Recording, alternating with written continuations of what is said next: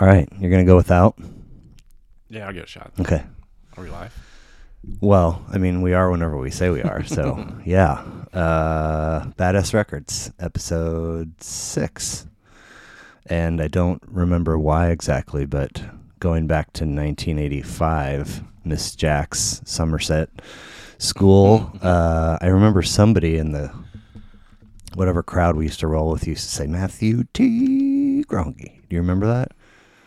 Matthew T. Graunk. I mean, I know it's E. It's E, right? Matthew, you're Meg, Matthew Edward. Yeah. I don't remember the T, No? but like in 5th grade. Yeah. But you don't remember the Jamming on the One Club either. The Takeo Keller stuff. You'd be like, jamming on the One. So I was trying to think earlier about the Jax Tracy split and who hung with who. I don't think I have the 5th grade yearbook. No? For some reason I have like kindergarten 1, 2, 3, 4, and I think 5th. Okay. My kid. Oh, no, not 5th. Yeah. My kids have like one apiece, and they're 5th grade and 2nd grade. It's like totally have dropped the ball. I mean, I wish we would have been ordering 2 for every year so they could have them. But you're next to Asher Gelbart in his awesome vest and his mullet. And then we had Takeo and Lishka. And I mean, I don't know that we like necessarily kind of hung with Asher. But I used to go over to his house. Yeah. Like in early years. Yeah. Mm. But then Utrecht and Hero and Chris Holt and Schofield. I think I remember, gosh. Wow. Look at you. Yeah, I had a pretty awesome sleeveless shirt. Thanks, Mom.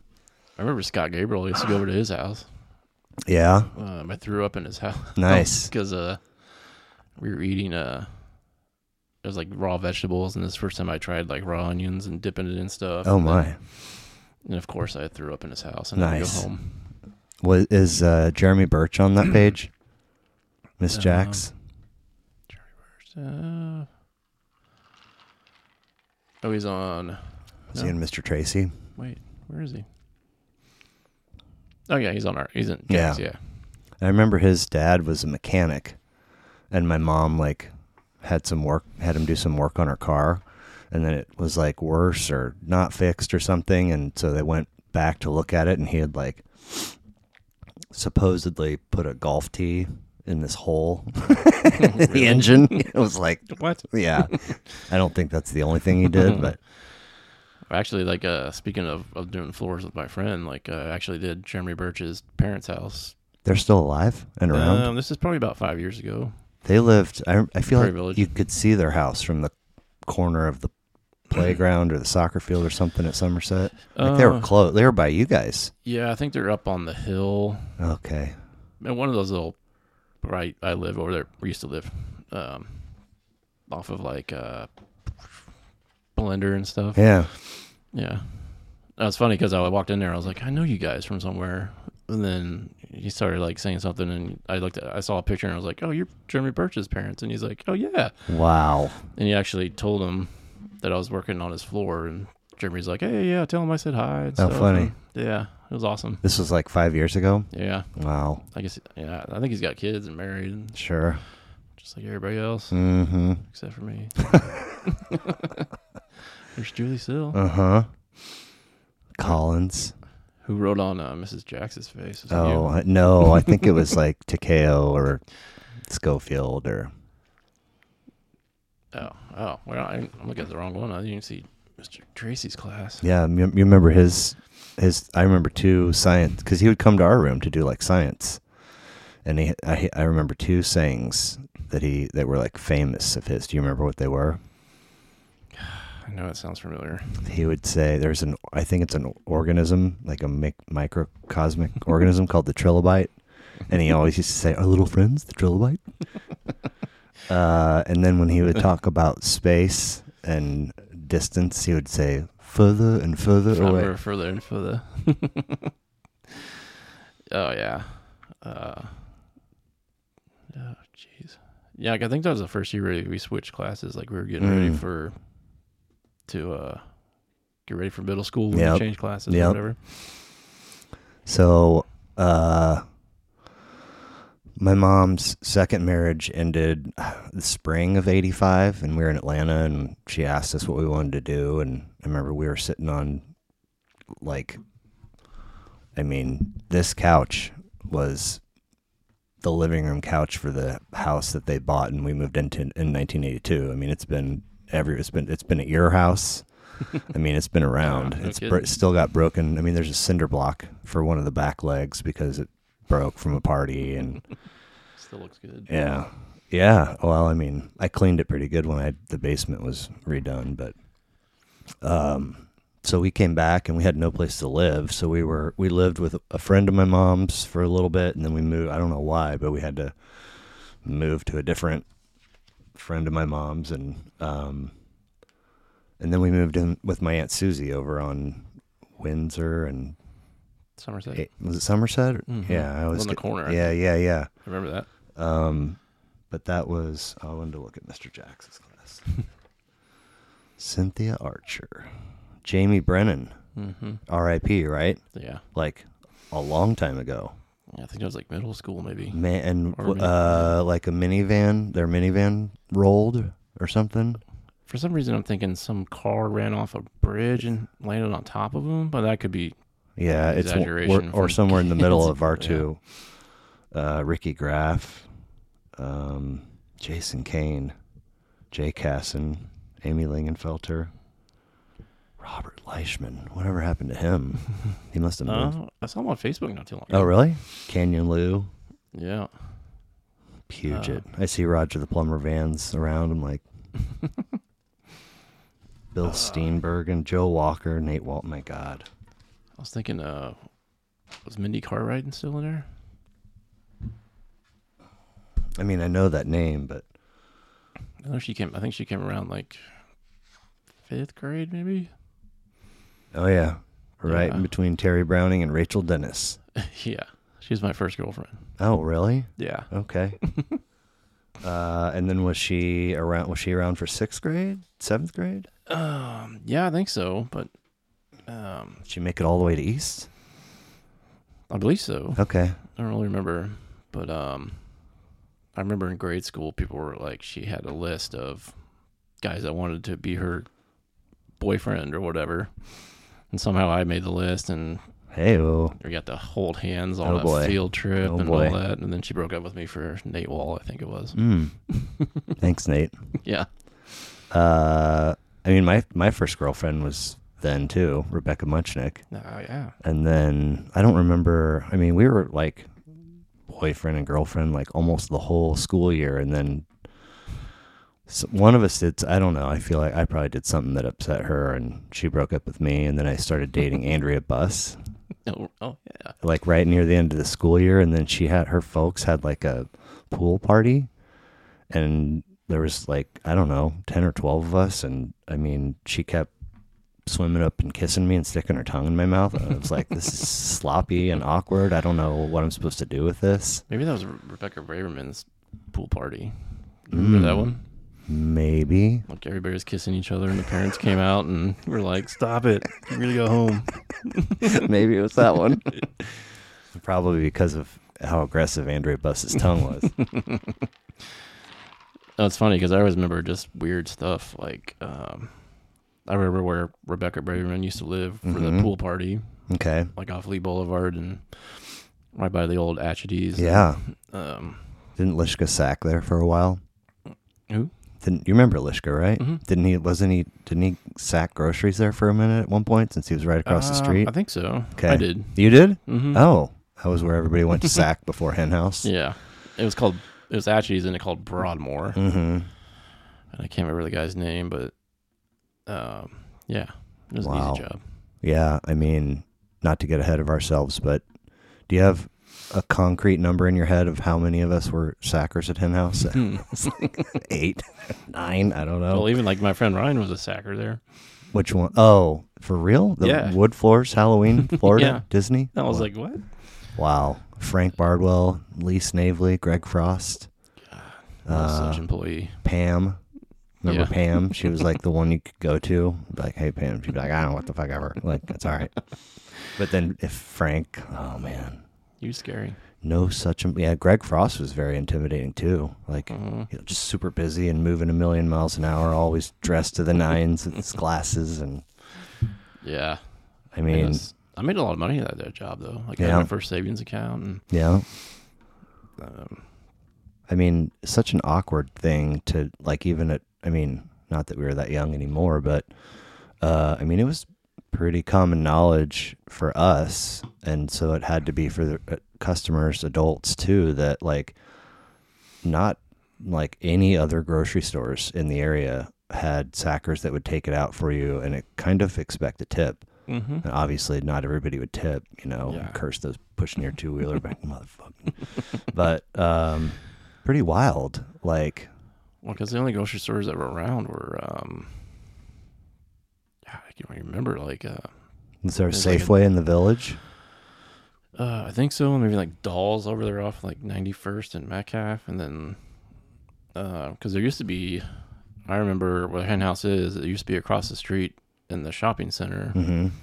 Was like that's where Frank Bardwell started. Oh, I believe. I can barely remember. Probably another like Balls store. Yeah, it was like a really, I don't know, just a weird store.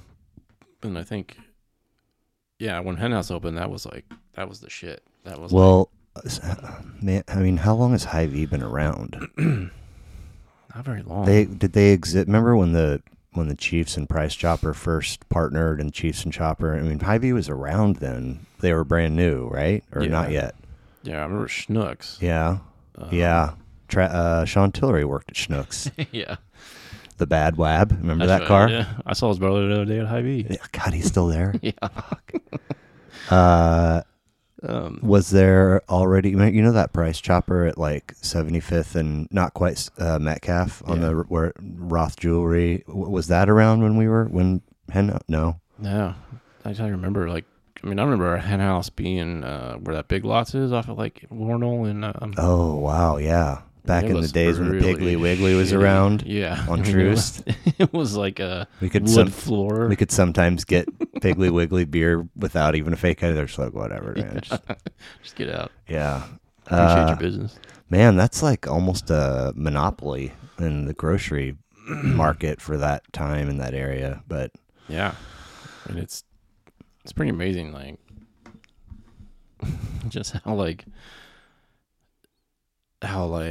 don't know how to explain it, like, you know, like 119th Street was to cornfields back in high school. I mean, like, everything's just grown since. Wasn't 103rd in Mission? Pretty much. I mean, Mission wasn't through like that far. Yeah, that's true. And there used to be like stables out there. What were those called? Oh gosh, it's not Saddle and Sirloin because that's still around, but it's off of Holmes. It was something. There's Suburban Lawn and Garden was out there, but that was like the only thing that was out there. No, I thought there was like, you know, like a well-known, like, huge plot of land that had horses and stables. I don't know why, but it might have been. I don't remember. Yeah. Well, anyway, 85, man. Mrs. Jax was so old and just like, you know, Louis C.K. has a bit about what it must be like to be the hot girl at the bar. Just 3 lines, like the bra, the skirt, and the boots. Just, and what do you do? I don't know. People want to fuck me. I go over here. They want to fuck me over here. And she was just like, her hair was always the same. Her glasses, I feel like her dresses were always like starchy and pressed, and just like, you know, old lady shoes and pantyhose and some weird mouth things going on. It's just like, why are you not retired? I mean, I think she was a smoker too. Like, I think so, yeah. Because I remember one time there was like Mr. Plumber's room was the very back, and then like there's everybody, the 6th grade was in the back, whatever, and there was like some kind of like storeroom over here, and then you go out to recess out that back door, and for some reason we accidentally opened the door to the storeroom, and they're just in there huffing down cigarettes, and you're like, oh shit, and then like just start putting down, like, get out. And I'm sure she had the skinny long old lady cigarettes. Yeah. I mean, I feel like she was always so, like I said, proper and everything. You know, like there were plenty of times where she would have like that line of lipstick across her teeth. You know, just like you want so much trouble, and it looks like that like 7 times a day. But I remember, I don't know what happened, but conferences or I don't know. I got in trouble. But she ended up having a conversation with my mom and used like she was listing a thing or two. I don't know. And whatever. It didn't end up being that big of a deal, but I think my mom talked to a couple other moms or something. And some of the other moms had this notion that like she had been a good teacher at one point, but that here in recent years she had gone to pot. Really? And I was like,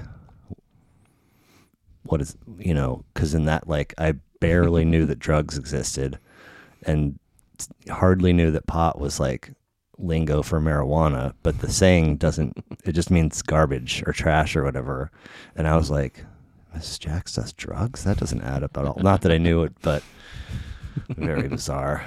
But man, speaking of pot, I said on another episode, like, the basement of my aunt's house was just full. It had like one room in the back that was really full of our shit and boxes that spilled out, and there were more boxes, and then there was like a room that had like a workbench and like a desk and a chair and a radio, and my aunt's husband was a mechanic, and he was just the oddest dude ever. I mean, like, bushy black beard, glasses, long fingernails that were always greasy and gross, and had the mechanic outfit on all the time. And I walked in there one day and he was rolling a joint, and he was, "This is something you're not supposed to see." I'm like, "What are you talking?" He's like, "This is marijuana." And I was like, and I panicked and ran. But there was I guess the south side of the backyard had a big nice fence. I mean, the backyard there was nice, like we could play football.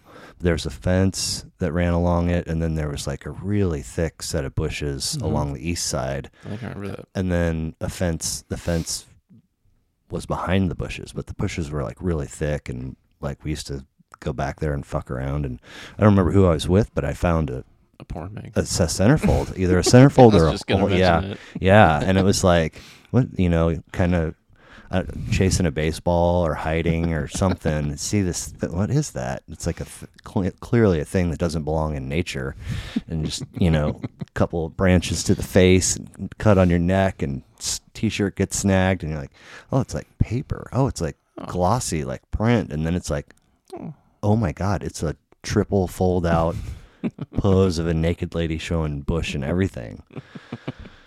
I remember that. Yeah, I held on to that for a long time, and then my dad and his wife bought a place out at, like, not Lake Quivira, but I mean, it like the backyard butted up against the park course for JUCO. Mm-hmm.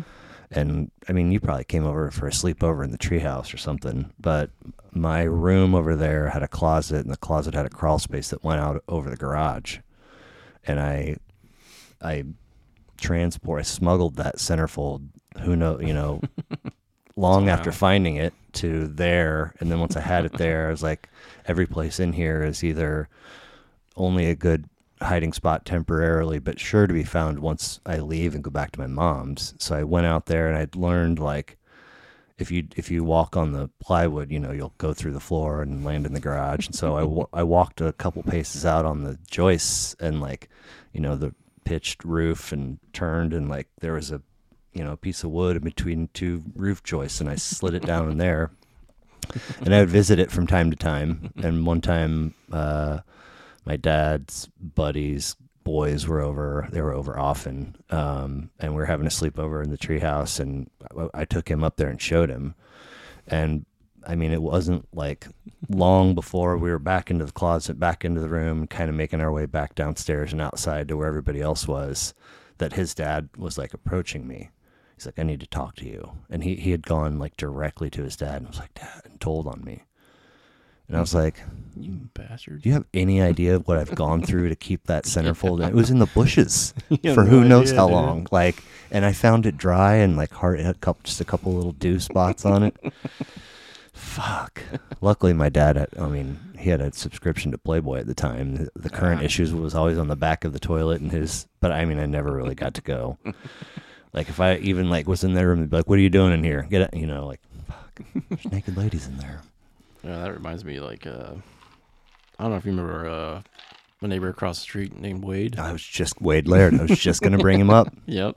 I remember sitting on one of those big green electrical boxes with him and you, and we were playing a game or something. Yeah, I think it was in the backyard, but yeah, he introduced me to a lot of stupid shit. Like like his dad was collected penthouses, I guess, all the time. So we'd always go in his office, like his just smoky office. And back in the 80s, everything was wood panel, so it was like dark and just smelled like cigarettes and aftershave. Yeah. And we go in there and just look at his penthouses, and we have to put them right back in the same spot, like, and all that.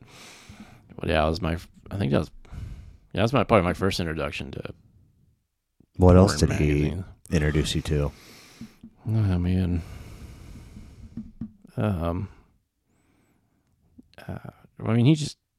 He used to like. So you get back behind his house used to be this wood fence, and there was kind of like a trail. Like, there's a wood fence here, and so there was a trail, and the other neighbor to the east had just bushes, and we'd hang out in the back behind the bushes. Yeah. And they had like, so we were. There's all kinds of stories, but like one night because we were skateboarders, and he had some extra wheels, those heavy plastic rubber wheels. Yeah. And he just chucked it at the house behind, and something just like crashed. Oh my God. He's like, let's get out of here. And then even one night we did, used to be a cop that lived down the street. And one night we set up like one of the dark spots in the street where it was with the trees. And so we set up like a bunch of leaves or branches across the street and put some metal pipes in the middle. Holy shit. And of course, the freaking cop that lives there went and just drove right through and smashed it. And then we went running, and you could see him coming back with a spotlight looking for us. And where the fuck did you find metal pipes? I don't know. Right?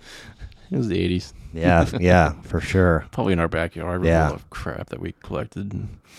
Man, I remember, like I said, I remember sitting, like, playing a game, tag or something, and it was clear, like, I came over to hang out with you, and it was clear that you knew him because whatever. But I just remember feeling like this dude seems a little bit aggressive. Yeah. Like, I can't put a finger on it, but I didn't leave, but I was just like, this.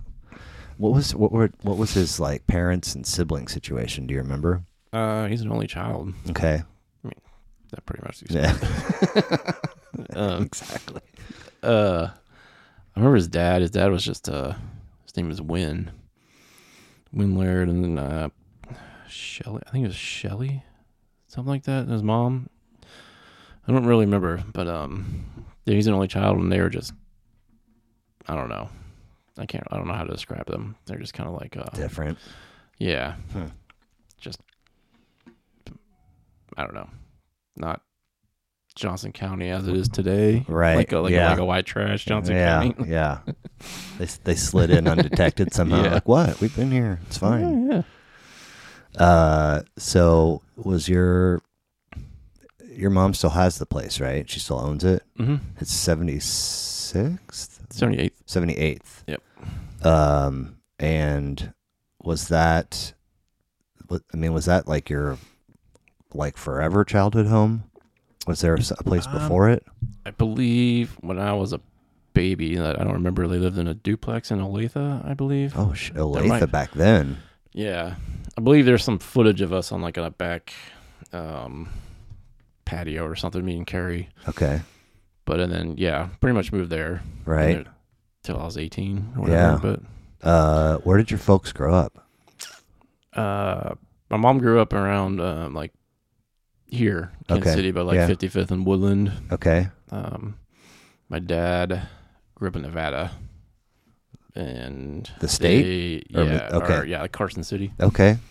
And I think they met at a religious school down in Texas or something. Whoa. I don't really remember.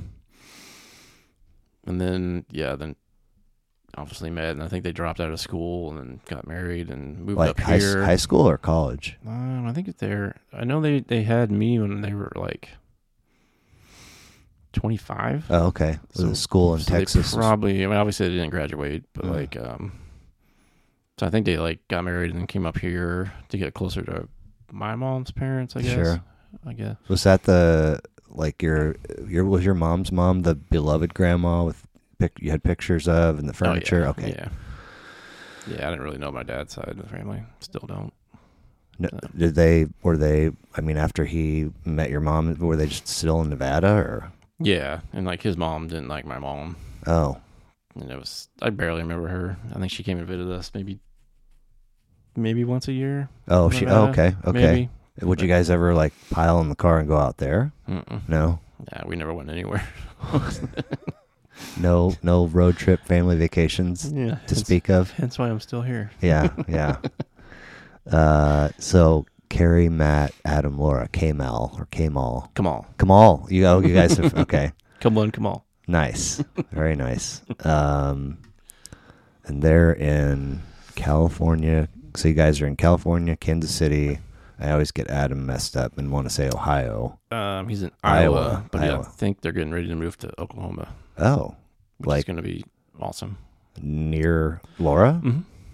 Hopefully. Is that is there a job opportunity, or they just want to do that, or? Yeah, I think there are opportunities right now, and I think job opportunity. What do Adam and Heidi? What do they do? Adam was a minister. Yeah. He helped build this church up in that's right. Iowa, Martell, I believe it was called Martell, Iowa, little small town. Casey's one stoplight, kind of town. Mm-hmm. And I think he left there, and now he's just kind of working for Target and just trying to work a couple jobs. And I think last time I heard they're gonna maybe move down to Oklahoma. Okay, or they want to. And Heidi is just at home, or yeah. And they have 2 boys. 2 boys and a girl. 2 boys and a girl. Okay, so you're 9 times an uncle. Mm-hmm. Wow. If you count Hayden, it's 10. 10, right? Yeah. I always count her. I didn't mean to leave her out. Yeah, it was just, I know. Bloodline. Yes. So when you if you guys are all together for a function or a visit, or what, is it always in Oklahoma these days? Pretty much, yeah. And everybody stays at the same place? Mm-hmm. How? I mean, who's... It's kind of crazy. You have to time out your bathroom breaks, and you got to, like me, us, we're 47 years old, and you obviously get up in the middle of the night to go to the bathroom. Well, yeah. And then, showers. Yeah, I mean, she's got let's see, 4-bedroom. Okay. 2-bath. 2-bath, that's better than 1.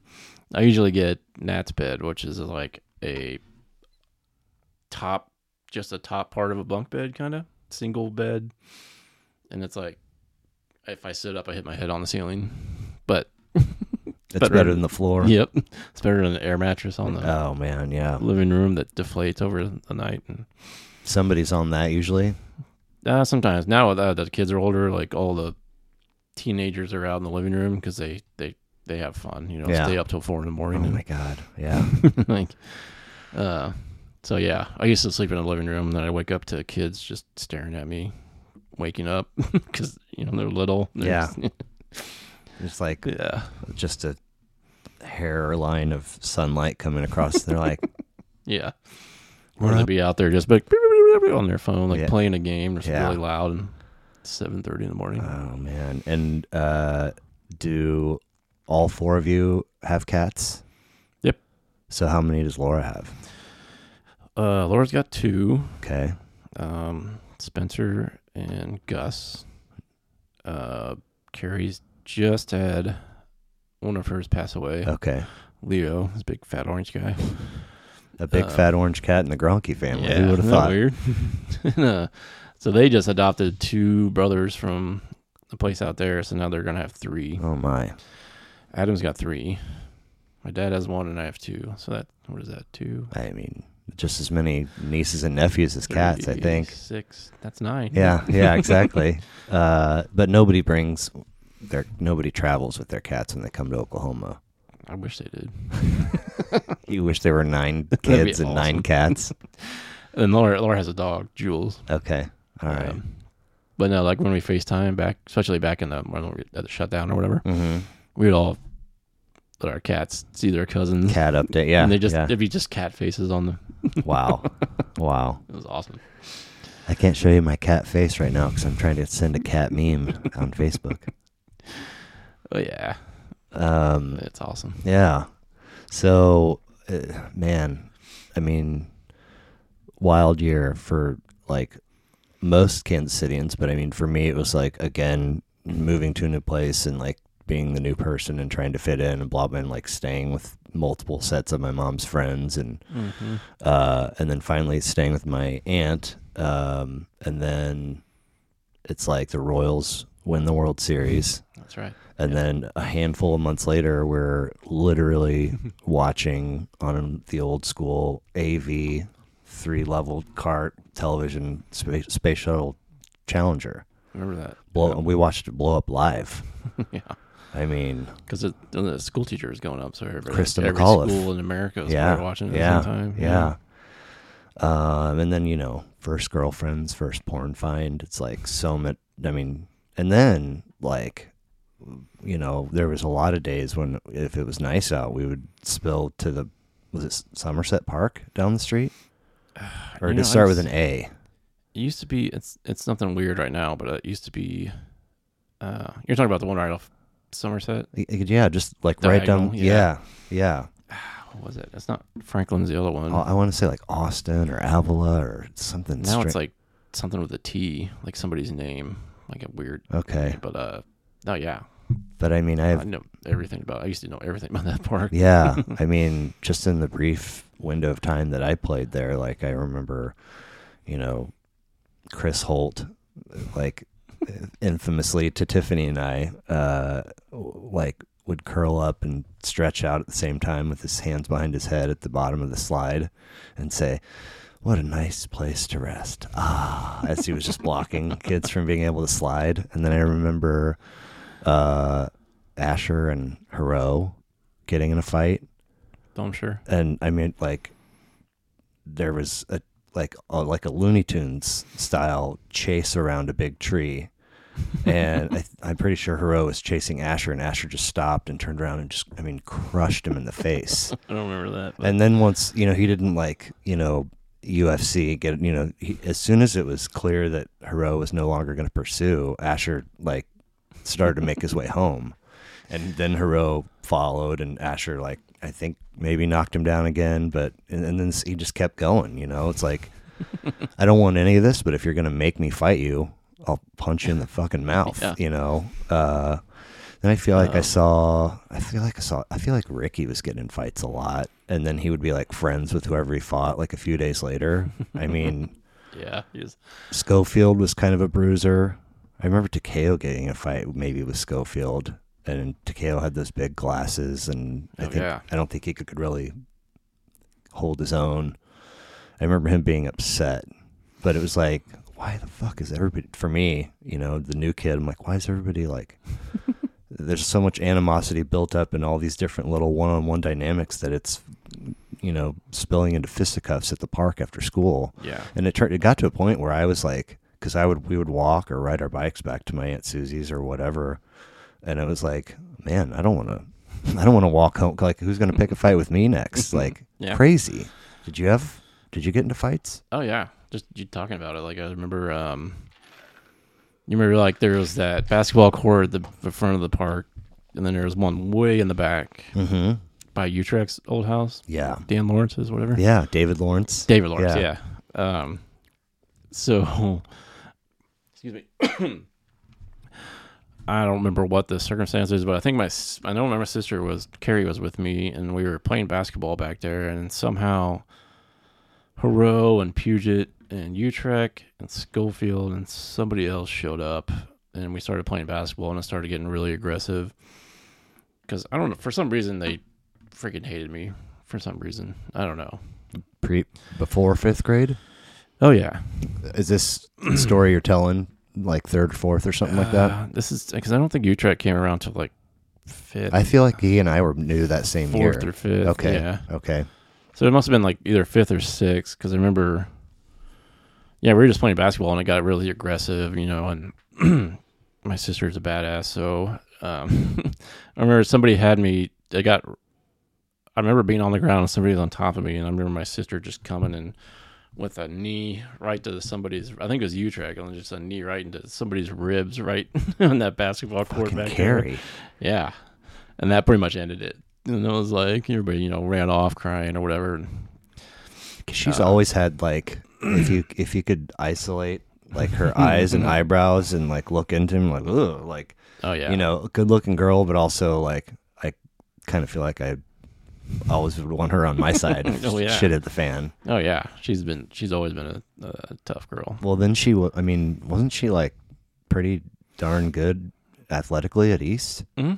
Like volleyball, soccer? I can't remember. She played basketball.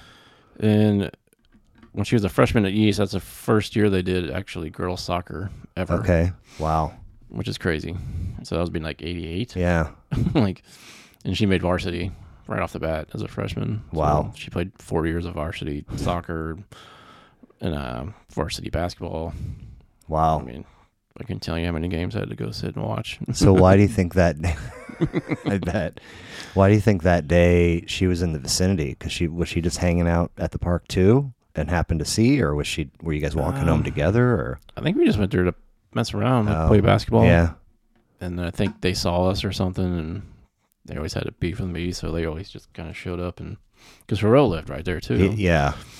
The perpetual instigator. I feel like. God. I feel like Puget, however, remember he had the like kind of shaved on the side, and then that like long skinny quasi rat tail thing, and he was always like the shirtless or the sleeveless t-shirt and a soccer stud, but he was small like my size, but he would wind up in scrums with some of these guys, and I feel like he could always kind of wiggle his way out and avoid some of the heavy hitting damage, but it's like some of you guys seem like you have beefs with everybody. Like, what the heck? I mean, I don't get it. What's happening at your house that means you want to beat people up 5 days a week after? Yeah.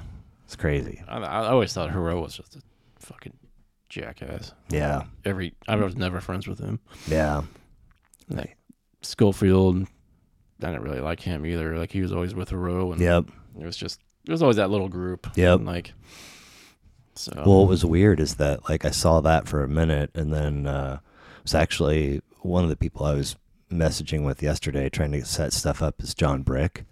Oh yeah. And so the following year I'm at Prairie, and like almost, I mean, there was some kickball, but there was definitely like, if the weather was nice, I mean, the teachers, I think, had like created soccer teams, like 5 or 6 of them amongst the 2 6th grade classes, and they all had like alphabet letter, like we were the E team, and maybe Friend. It must have been that Friends organized, because I was with like Brian Carter and Cord Chris, and like one team had like Tommy Wallingford, Steve McGee, John Riekoff, John Brick, Brent Crow, and I remember there, if you ever like, if your goalie made a stop and got it out to you, or if you had a turnover and transition play, there would be like 1 or 2 guys on that particular team that you would want to dribble towards, like Brent Crow or Thomas Clough. I don't know if you remember him. I don't know if he made it to Indian Hills or East, but it was like, man, I mean, Riekoff and Wallingford and McGee and kind of Brick. I mean, it was just like they were out for blood. They didn't give a shit about soccer. And sometimes, you get knocked down enough times that one of those times you pop up and give a shove or pull a shirt or say something snarky, and then, they close in, and then they've got, and then you're like the rest of the day or the rest of the week or whatever, you're like scared. It's like, man, I don't want to fucking get in a fist fight, especially if you're gonna like make some kind of arrangement to where it's unfair and 2 or 3 of you come after me. Like I can't barely go toe to toe with one of you. Like, but it really like set, and it's strange that it didn't wind up necessarily being the case with the Schofield Hero crew, but for that 6th grade crew, it was a clear trajectory to like who was going to wind up going out for football. And I mean, Riekoff was pretty good, wasn't he? Oh, he was really good. And then McGee, wasn't he kind of like it was like a ha sort of that he was on the team, or I don't remember. He was kind of fast, but like he's Steve McGee. Yeah, he's just a jokester. And then Brick played too. Was he good? Yeah, Brick was good. And then but Wallingford, he didn't play, did he? No. But anyway, it was just kind of like you could see like here's this cluster of like mostly bigger, kind of tough guys, and it makes sense that they all kind of most of them wind up playing football. Of course. But man, and then after that, it's like Indian Hills, and I guess maybe the choice was left to us. I mean, my mom made arrangements for us to ride the bus, and we had bus driver Bob. I mean, he would pick us. Literally, if you came out my mom's house on 69th Terrace and went like 3 houses up, that was our stop. It was perfect. Nice. But there was a spell where we would have to cross row and kind of go down to the edge of the tennis courts and catch the bus there going to, anyway. I remember, I can picture the dude's face, and he almost always wore like a plain white t-shirt, not a sleeveless, but just a like, I feel like his name was Paul. And he used to fuck with me on the bus, and probably similar to soccer. There was one of those times where, he was fucking with me as I'm going past, and I've, like smacked his hand away or shot him a look or said something. He was like, "Oh, it's on." And so for like a day and a half, I mean, he literally like would make a point to walk past my locker and just, drill me into it. At the, kind of the edges of the building, you had like just, bottom floor to top floor staircases that just, and so passing period, like he would see me and just fucking drill me into the glass. And he was an 8th grader, and I was still freaking tiny. And like about halfway through that second day in a row, another 8th grader who I feel like maybe knew me from the Troop 182 Scouts. Oh, yeah. Or maybe just saw it enough. Maybe he was on the bus with us all the time and just, like cross-checked him in the teeth. Put him on the ground, and he was like, covering his face and trying to, because he was hurt, but also trying to like hide tears. And he got down on his face and was like, "Fuck with him again. You answer to me." Awesome. Yeah. So I was, that was the first time ever that I was like, "Whatever thee bid, master." And then I would see him be kind of like, little smart ass, shoot him a look. "What you got, man?" But fuck, dude, and it doesn't really, you get then into high school, and, I'm sure you locker room football stories of somebody getting fucked with in the stall or I don't know. I felt like whenever I like that, you remember like those toilets down in those were the only ones with full size stall doors. Oh yeah. In the whole school. Like only if you had like a cool teacher and situation could you actually sneak all the way down there and take a shit, because otherwise every other, that's right. Who designed those? Like, what's up? Yeah. Man. I don't know. But Open showers though. Huh? Open showers. Yeah. Yeah. We don't need to get into all that, but the list of things in like, just in our country, in our culture of things, the list would be titled, "You could never get away with that today," is so huge. But if you go all the way down, if you drill all the way down to teen games and Dave Barreca saying, "Show me your knots." Yeah. How many times a day? Every time, and you had to wear one of those school issued suits. God, you had to fucking shower. And then, the sliding of the bar of the soap across the floor. Do you remember that shit? If you want soap, you had to raise your hand and he would. Oh, I remember that. Dude, like so crazy. Like, God. that would, if that happened today, like, what is it? USD 512? Is that the school? Like, that whole fucking district would be under like federal investigation. Yeah. And there would be like depositions and but the point is that every time I was in those bathrooms, all the way down in the bowels of that building, I just felt so vulnerable and unprotected. Nothing ever really happened, but it was like if somebody wanted to fuck with you back, like 3 people wanted to beat the shit out of you, they totally could have, no problem. Yeah, we've been like one of those prison scenes. Yeah, and then they would have just, left, and they would have emerged, and then eventually you would have emerged, and everybody would be like, "What the fuck?" And then it's your word against theirs, or maybe you're too scared to say something at all. Oh yeah, fucking crazy. I know. Not that I would want to be a girl and go through everything that they go through with, like, being bullied or left out or body shamed. I mean, I don't even know. Do they even do? I wonder if they even do like co-ed swimming anymore. Like team games, because there used to be a couple chicks in there every once in a while. But I remember at health class, like you'd be in that health class room right there, and everybody would be walking by on swimsuits. Yep. Just so embarrassed. In the pool, yeah. Like I don't even know if they do that shit anymore. I doubt it. There's no fucking way. Yeah, like that would be or sharing swimsuits either. Like even before COVID, probably. Yeah, it's gross. And it was not only the show me your knots, but you had to hold them like. You couldn't walk in with them like shielding your business because you know, oh my God, so crazy. But we did get way ahead of ourselves, and the point of all that was to talk about how wild 1986 was. Just forget about like our neck of the woods. Like MTV is. What did MTV launch in like 81 or 82? I think it was 80. Was it 80?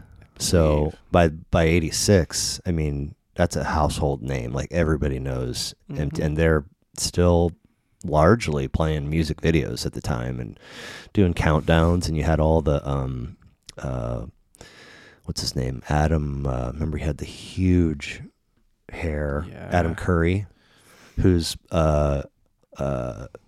known these days as the godfather of podcasting. That's what Joe Rogan calls him. Yeah. He's on Rogan sometimes, and he's like, he's got Tourette's. Oh. So he kind of, he has it's very visible, but he's like also insanely intelligent, and they talk about mostly shit that I'm not interested in or educated enough to understand. But it's still like sometimes I'll just click on it and watch it for a little bit because he was such a. Who are some of the other VJs? I just saw the other day, it was like Steve Loader or something. Kurt Loader. Kurt Loader. He's like almost 80. Yeah. Well, shit, he would have been like 40 back then. Yeah. That's insane. And then there was, I remember a chick with glasses. DJ Brown or whatever her name was. Yeah, I think so. Then there's the other chick, brown hair. Oh my God, what was it? I always thought she was cute. Yeah. Yeah. But that was, VJs. Yeah, right? That's what, hilarious. And I know they did a million little, like, they might have been one of the first pioneers of brand recognition, because, like, how vivid is the memory of the astronaut with the flag, the MTV flag? Dun, dun, dun, it still is. It's like, we didn't, we didn't have, I don't know, we had cable for a little bit in Atlanta, but we weren't, bedtime, and we were so little, bedtime and TV monitoring were closely, there was very few opportunities to just put on MTV. But when we were in PV, my mom would always get the dude coming door to door to sell you cable free for a month. And then you'd say yes, and then sometimes they would come around after 30 days and disconnect if you didn't want to pay for it, and sometimes they wouldn't. But I mean, like, if you had access to him, did you guys have cable? Yeah. So I mean, were you guys MTV? I mean, just so on your. I think we even had HBO. Oh wow! Okay. That's most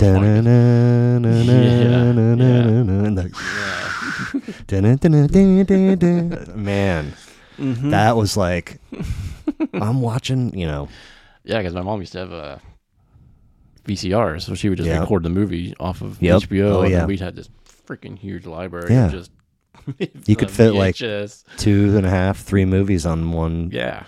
And then if everybody in the family or whoever was in charge had enough of a movie, but you're out of tapes, you cross it out and re-record. See like the blip of the movie that used to be recorded. Yep. Fuck, that was where that was kind of the birthplace of stand-up comedy specials. I mean, that's where you get I think that's where you got like Eddie Murphy Delirious and Raw. And there were very few. But when they would put one out, it was like a blockbuster. I mean, like Louis Anderson and George Carlin and Cosby and Pryor. And I mean, man. But MTV, man, the top 20 or whatever it was, countdown was, it felt like there wasn't a lot of overlap in that with Casey Kasem weekly top 40 that you would hear on Sundays or what. Like sometimes there would be, but I mean, like MTV's stuff was largely based on video popularity. Oh yeah, just kind of tied to song popularity. But anyway, man, you can still hear. I think it's 94.9 in the early Sunday mornings. You can still hear Casey Kasem, their original recordings from like the 80s.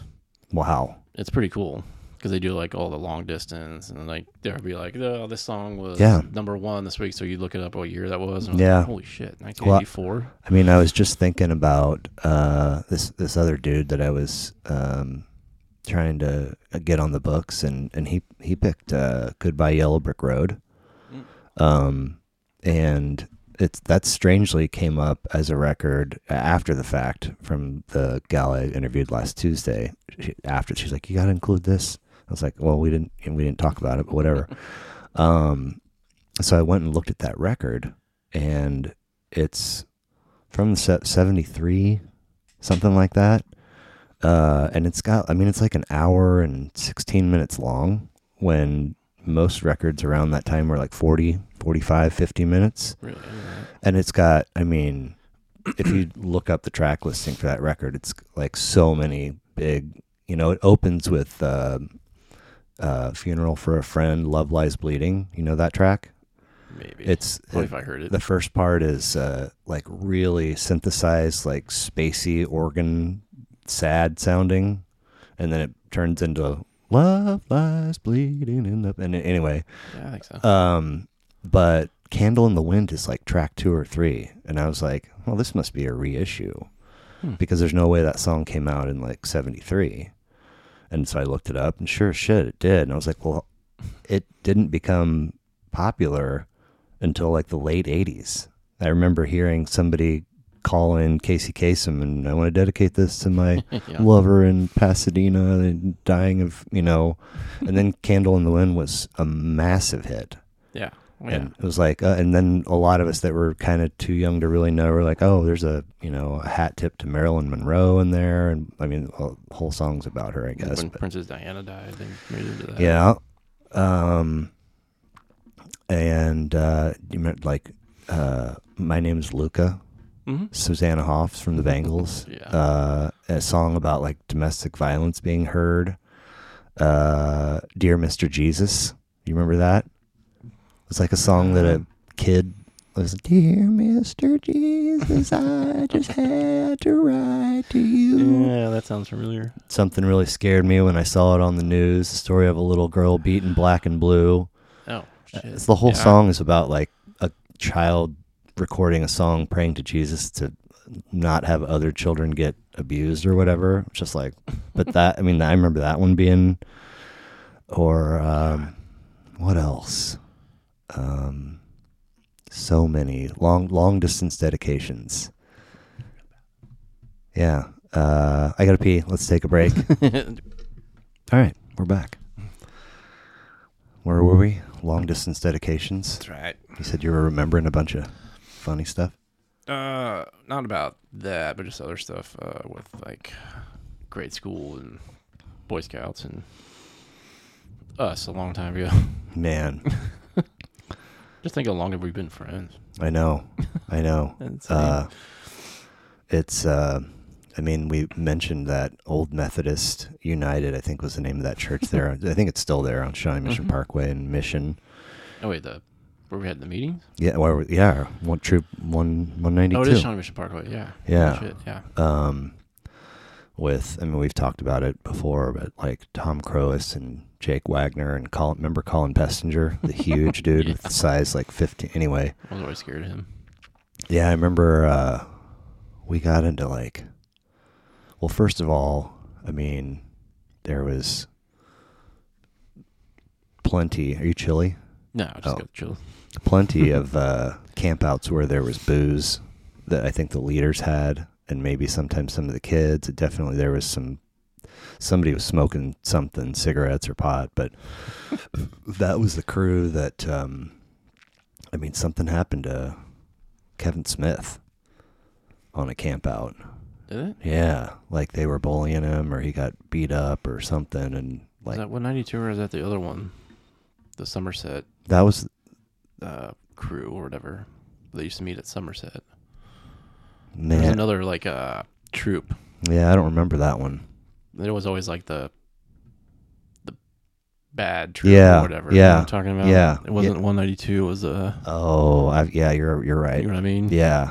I can't remember their numbers. I think we went on a camp out or two with that troop and then wound up at the other one. Yeah. But I remember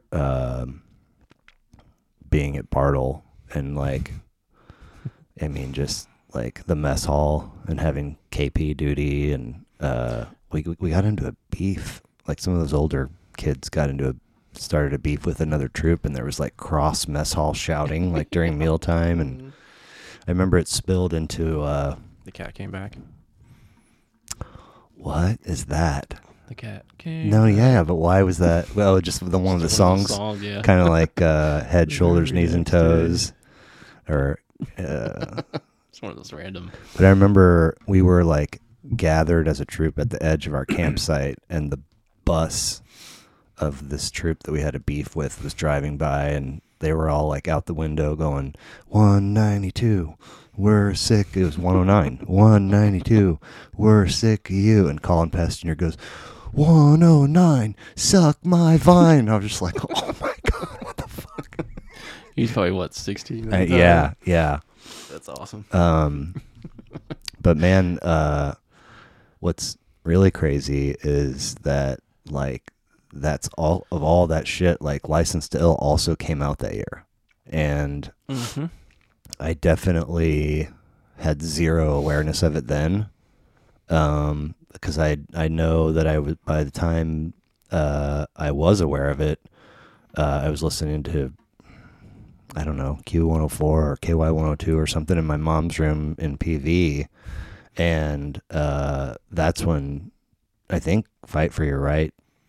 Yeah, that was the first one. Was the first. And it was like, what? Who are these white guys? Well, yeah, what is this? And not too long after, I got a copy of it on cassette. And I remember, like, I don't know how long this lasted, but having some hesitation, not because I was afraid or anything, but just like I didn't, put it in the player like I would for Led Zeppelin or Def Leppard or Billy Joel or whatever, and like listen to. I was just perplexed by the cover. Mm-hmm. The plane crashing and like their name on the tail fin or whatever it was. Yeah, it was a pretty cool album cover, I think. Oh, it was really cool. Yeah. But I think by the time I did, I feel like I was probably always fast forwarding just to that song and listening to it and then rewinding it and listening to it again. And, who knows how long it stayed in its spot on my shelf before I did a start to finish. And whenever I did that, then immeasurable years before I had an awareness of what an amazing record it was. And I mean, I've talked to like, I don't know, man, 40, 50 people about trying to, do this. And you're still, as of right now, the only person that has even mentioned it. Really? Yeah. And I mean, like, insane kudos to you, because I can't believe every single person that's roughly our age hasn't mentioned it.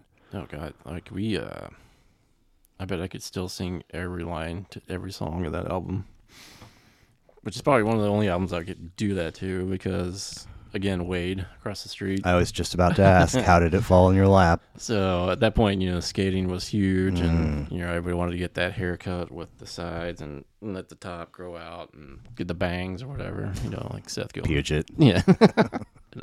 Gilman had one of those too? Oh yeah, he had a nice fucking skater haircut. Yeah. Wow, I didn't know. I was like 7th grade probably, but so yeah, of course we couldn't afford like a good skateboard, so we got those big fat skateboards this. Yeah. I had a Turbo 2 from fucking, I think it was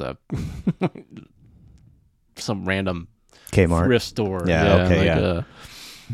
But yeah, we used to skate out in front, and then the Beastie Boys came along, and that was like perfect, and somebody had a boombox outside, or yeah, we would just play that and skate or do whatever.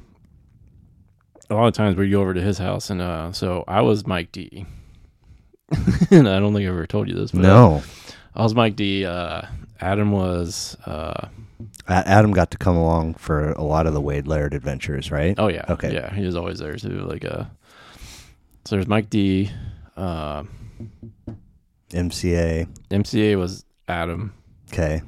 And oh my gosh, who's the other guy? Yeah, I'm drawing a blank too. Mike D. MCA. Jesus. I'm gonna be so embarrassed. I can think of it. One of them passed away. I thought it was MCA. Yeah. So yeah, that was Adam. I was Mike D because he was more quiet, and it was his name was Adam. Ad Rock. Yep. I was gonna say his name was Adam Horowitz or something like that, wasn't it? Yeah. So that was Wade. And so we'd all have all the... Did he get to decide who was who, or was it democratic? Or? Yeah, I think we just kind of figured it out or whatever. And so we would go over there and just, we tie like, back there when the skater gear was like, tie the flannel around your waist and have long jeans or long baggy shorts and Vans or whatever, but I never had Vans. But so yeah, we just, and I remember like dancing in his... Not dancing, but like lip syncing to the Beastie Boys in his living room, and he'd be up on his dining room table, and of course his parents were home because they would beat the shit out of him. But did that actually happen? Yeah, he would. No, I mean he would get the shit beat out of him. Oh yeah. Well, there you go. Yeah, you said only child told the whole story, but yeah, there's a little bit more. Yeah, Wow. So I didn't realize. I guess it didn't occur to me that you would be granted indoor privileges at his place too. I think only when his parents weren't there. Yeah, like it was the same house that we had, but they had also an extra room in the back and an extra bathroom or something. Okay, but yeah, I mean we would. I remember hanging out in his garage because they had a double garage over there attached. Mm-hmm. Oh wow! And we just had a single in my house, so we'd go over there and we just plenty of room. Yeah, just when you're a kid. Yeah. Shoot BB guns in the garage. Wow. Light shit on fire, maybe. Yeah, I'm sure we lit some shit on fire. Wow. Fireworks was always a fun time. Yeah, no, Beastie Boys was one of my first favorite albums. So still is. Yeah, I mean, it's kind of like, I mean, I know they put out a bunch of things, but I mean, there's a few that are kind of a little lesser known or more for like the eclectic or the diehard Beasties fan. But there's, a handful. Licensed to Ill, Paul's Boutique. What else? I didn't really get into the other Check ones. Your Head. Was that? I know that was a song. What was it? And then, shit, this is embarrassing. I didn't really get into the second, third, fourth, or whatever albums were after that. Not even older? I mean, a little bit, but I never bought their albums. But Licensed to Ill, Paul's Boutique, Check Your Head, Ill Communication, and then Hello Nasty, and then the other stuff is not that it's not amazing, but it's just like, lesser known. And didn't they have an album before Licensed to Ill? No, I think that was their debut. Maybe I'm thinking of somebody else. But that, I include Hello Nasty because it was like 98, and that's the year I graduated college, and I guess it would have been the third of 3 straight years that I did a radio show.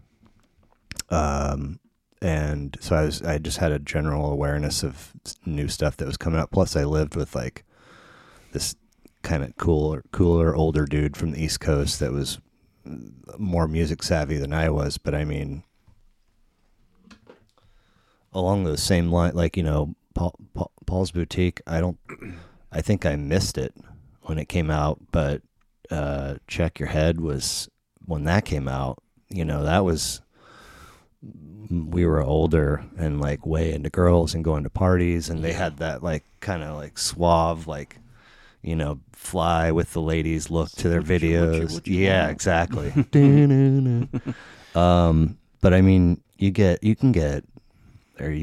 one could have gotten 4 or 5 records deep into their discography before ever revisiting Licensed to Ill and recognizing how amazing it was. I was so you heard it a lot at Wade's, and you guys would have parts and you would rap, lip sync, act out, whatever. Yeah. Would you hear it anywhere else away from his place, or? Well, I believe they played on the radio a lot. I don't remember. Maybe not so much. Girls rap back then was like kind of. Yeah, Girls was released as a single, wasn't it? I think so. Brass Monkey, maybe. Maybe. No Sleep Till Brooklyn. That's probably one of my favorites. I just was revisiting it recently, and let's see here, Rhymin' and Stealin' as the opener. Oh yeah. If you like, one of the reasons why the idea for this was so appealing to me is because I've always been like I've always very romantically adored the idea of a musical outfit that performs, practices, rehearses, writes original stuff, and then however the trajectory goes, they wind up with an opportunity to go in a studio and sit down and record an album.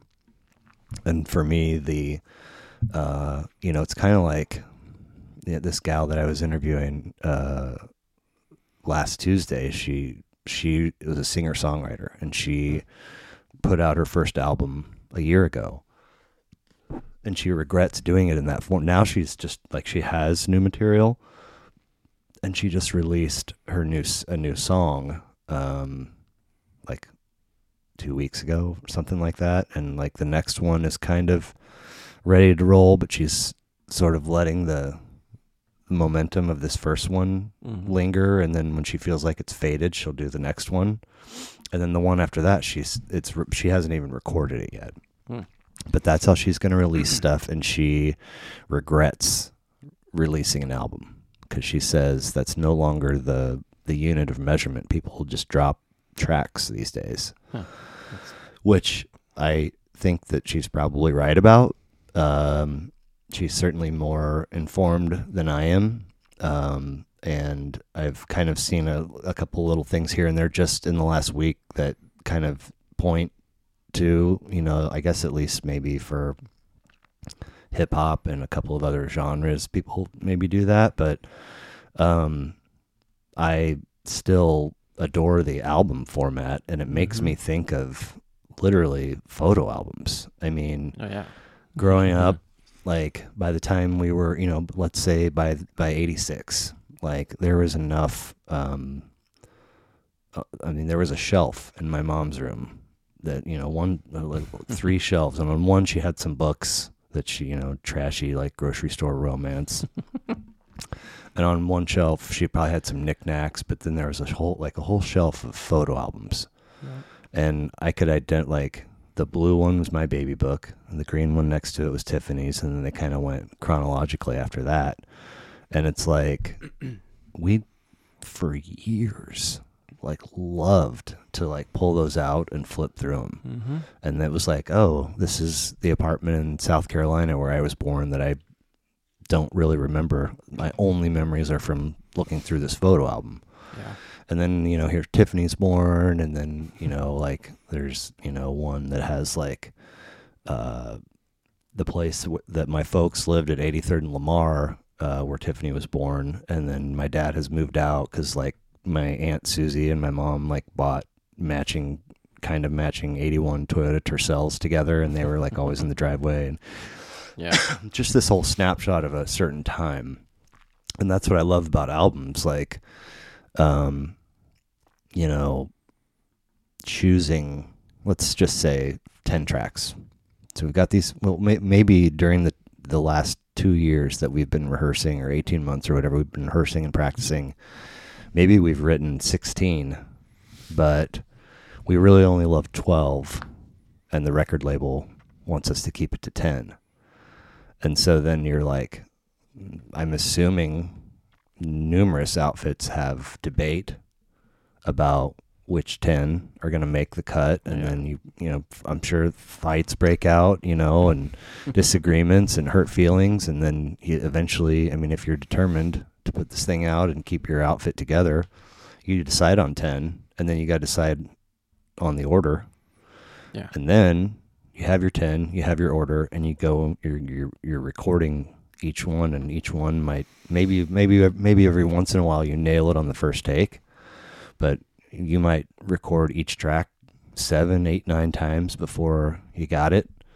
And I don't know if by 86 stuff was technologically advanced enough to where like a producer or whoever could take like the good parts, the early parts of a song from take 3 and the good parts of take 6, and then like make, squish it together and make I don't know, but there's a bonding to me that happens. And then cover art, and how are the credits going to be written, and are you including lyrics, and how do you arrive at this image of this jet?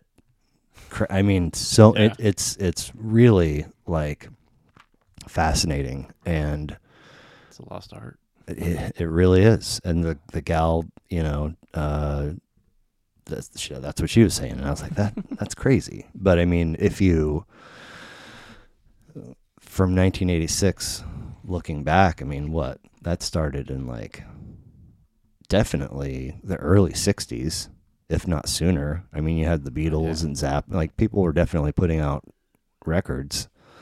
But choosing that song order has always been it's always been very fascinating to me, with like Zeppelin and Floyd and many, many others. But for this album in particular, Rhymin' and Stealin' is such a fucking baller to open with. Yeah. You get like I feel like I feel like it opens with like a sample of the drums from When the Levee Breaks by Led Zeppelin. You got that, I think that's right. Yeah. and then they're all of a sudden they're like, got to get to and scratching, and then they're all taking. It's like, wait, what? Yeah. What is this? That was way new back then. Like, nobody was doing that. Like, especially, three white guys. Yeah. Which was pretty amazing. Yeah. And they just had, like, a certain way. I mean, other people were sampling, other people were rapping, other people were doing stuff that people hadn't done before, but they had a way of dropping little kernels, lyrically, obviously beats too, but lyrically, where you go, like the Rhymin' and Stealin', there's a line in there that ends with the phrase, Davy Jones' locker. Mm-hmm. And you hear that now, and you think Pirates of the Caribbean, or at least I do. Yeah. And it's like, oh, well, how did that arrive for them? I mean, yeah. Such a good track. Yeah. And then the second one's called The New Style, and I mean, it's there's not a bad track on the album, but it's I remember it much less than Rhymin' and Stealin', until it gets to, again, like multiple locker. I went into your locker and I smashed your glasses. It's just like, I could totally, as somebody that has felt bullied and also done a little bit of bullying of my own, like I can totally identify with that line. When you guys would get on his dining room table or whatever, were there particular tracks that go-tos, or would it change up? Or play the whole album? Just however many tracks. I don't even remember how many songs, but like, I mean, that almost requires you and your brother to have to like practice once you're home so that you can, I think we just listened to it so many times that we were just, we knew like who was singing what part. Like you could tell when MCA's singing or Mike D's singing or King at Rock, and like we just got it down. And I still, to this day, if I hear it, I sing the Mike D parts. Nice. So like, Nice. That's what I came here to do, is sing the Mike D parts. And he's kind of the quieter one. Yeah. Which, I mean, you could argue that role could go to Adam too. Yeah. Can't think of too many quieter human beings. At least, back when we were young. Yeah. But that was fun. She's Crafty has a Zeppelin sample. And I mean, they were like, I mean, obviously you get older and more sophisticated and wiser, and you can kind of like follow the lyrical trajectory of a song. But back then it felt, whenever I first became familiar with that one, it's like they were packing in so much lyrically in each line inside a verse that it was like hard for me to keep up with. And even if I knew all the words, I probably didn't know every nuance or every little thing they're talking about, but they would pack it all in, and then at the very end of the verse, and she's just my type, she's crafty, and then you get like, I don't know if that's a cowbell, like good shit. Posse and Effect, it's got like huge bass, which, I mean, the king of bass for me will always be DJ Magic Mike, but I mean, I don't think he was on the scene until 87 or 88, and that bass line in Posse and Effect is no slouch, like booming. Yeah. And Abe got rhymes like Abe Vigoda. It's like, what? Who? So then you get Slow Ride, which has like an island kind of Jimmy Buffett feel. They have a horn sample from War's Lowrider. Oh my friend. Yeah. Dun, dun, dun, dun, dun, dun, dun. That's right. And there's a line that mentions Brass Monkey in it, so it's like a tease. But that's, I mean, the album is 13 tracks, and so we're 5 tracks in, and they're all baller tracks. Yeah. But we haven't even touched what put them on the map. It's like, holy shit, dude. Like, I feel like if you talk to a pretty big Beastie Boys fan, a lot of people would tab Paul's Boutique as the best or their favorite or whatever, because it's got like, I I don't know, it's got like a much more funkier feel to it and kind of underground and secret. But whereas License Still is kind of, you know, an Asher Gelbart jab to the face of David Rowe, kind of just, you know. It's kind of like rock and rap. Yep. Mixed together, like. So track 6 is Girls. What is that? A xylophone? I mean, so catchy. I just imagine like that's just like one of their fun songs. Like, yeah, but yet it's still everybody knows it. Well, I remember first hearing it and being like, sort of like hanging out with Wade Laird, being like, this guy's a little aggressive. Not like I don't feel unsafe, but I'm just a little unsure. When that one hit my radar, I was like, I had already clearly established that I liked Girls, but that was like, you know, in the morning it's girl, in the evening it's just, you know, girls. I mean, it's like, dude. I think it's is it Fight for Your Right after that? It's one? Which you know that I feel like it, you know, that girl, it kind of like gets dragged out and then just eventually fades, and then you get that or kick it. I was just going in my head, like, yeah, I know the next song. It's like, and then I mean, how many things did we kind of sort of already know about, but then like confirmed that they were realities from that song? I mean, talk about finding the centerfold in the bushes. Yeah, your mom threw away your best porn mag. Or Pops caught me smoking. He said, no way. That hypocrite smokes 2 packs a day. Yep. I mean, it fit just right in with the. I mean, I wasn't smoking, but right back then, but all of it made sense. Yeah. I mean, it was perfect. I mean, who would have thunk that song coming out and being so wildly popular while also being so wildly different, you know, sort of this mix, like you said, of rock and rap. And obviously we're hearing it the first time in KC, and I challenge you to name a city with like larger pride issues. I mean, how many times in your life have you like, oh, KC doesn't get any, you know, and people want to like list off the things that we have and blah, blah, blah. But 34 years after that album comes out, we get Travis Kelce just holding Goosebumps, the Lombardi. And that's whoever it is it fucking Terry Bradshaw that's up there, you know, old and way past retirement? With his walker. And he, to me, famously now, he'll, you know, Matt, how does it feel? And he has this whole lead up to the actual question. Yeah. And then when he goes to like point the mic in your mouth's direction. The recipient goes to grab the mic, and then he won't ever let go. You know, it's just this awkward.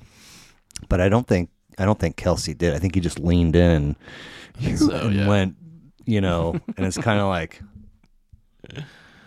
wow, dude. Yeah. You went 86 old school Beastie Boys as your description of how it felt to win the first Super Bowl championship for the Chiefs in 50 years. Like, yeah. I was like, that's perfect. It was so perfect. So fucking perfect. Man, did the Broncos overpay for Dangerous Wilson? 2 firsts, 2 seconds, Noah Font, a linebacker, something else. Oh my God. I didn't know they did that much. Oh, there was like 7 line items. And then the Seahawks gave a 4th and Drew Lock. Or I mean the Seahawks got a 4th. I think it was a 4th and Drew Lock. They got Drew Lock. Yeah. Yeah. All right, whatever. Yeah. He certainly it sounds like they overpaid. Well, I don't know. You'll have to see. I mean, like, I don't know. Gosh. I mean, how old is Russ now? 33? Yeah. I think. I don't know. I mean, if he could stay healthy, maybe. Yeah. But I looked at the day that it was announced. I looked because my Broncos fans are like, this is amazing. It's just perfect, and he's awesome. He's elite. He's a top whatever. And there's so much pride at the fact that like there was no leaks about that. It was, and we're like, what? Clearly they'd been talking for some time. Elwood, been talking to whoever the person is in Seattle. But so I looked at 21 and 20, just Google, just a literal Siri, ask. And he was ranked like 13th one of the years and 12th one of the years. And I was like, 12 and 13 out of 32 to me isn't exactly elite. No. Now, if I was coming from Teddy Bridgewater and Drew Lock and whoever else they've, who was that younger kid that was supposed to be the answer? Yeah, the one they drafted. That's in New Orleans. Yes, Yeah. Paxton. There was somebody before him. Tebow. Well, yeah. But, Russell Wilson's clearly an upgrade. Oh, yeah. And so Alex is saying, you always have to pay, top tier for top tier talent. I'm like, but the point that I'm trying to make is if somebody says, like, pretend this trade never happened, and I don't happen to have a certain section of my core and my soul devoted to hating the Broncos, and you're just somebody I never met, and we're having at a bar a random conversation about the elite NFL quarterbacks. You go Rodgers, right? Whether you want to or not. You go Mahomes. I think very small sample size, but I think Josh Allen and Joe Burrow have, you know, and then your cousin Tom Brady stayed retired for 2 whole weeks. That fucking asshole. What a fucking, I don't understand. Well, did you hear that person that has his, that sold the last touchdown pass ball? For like $500,000 or something. Idiot. But who else do you put in there? I think you have to Herbert. I was just gonna say. It's hard for me to think. Trubisky. Just kidding. He just signed with somebody, didn't he? The Steelers. That's right. Yeah. Good luck. Yeah. That's Big Ben's. He officially retired. Like, right? He did. I thought. I've heard. I thought he did. Like, he should. At very least, he was. It was very obvious that that was his last season in Pittsburgh.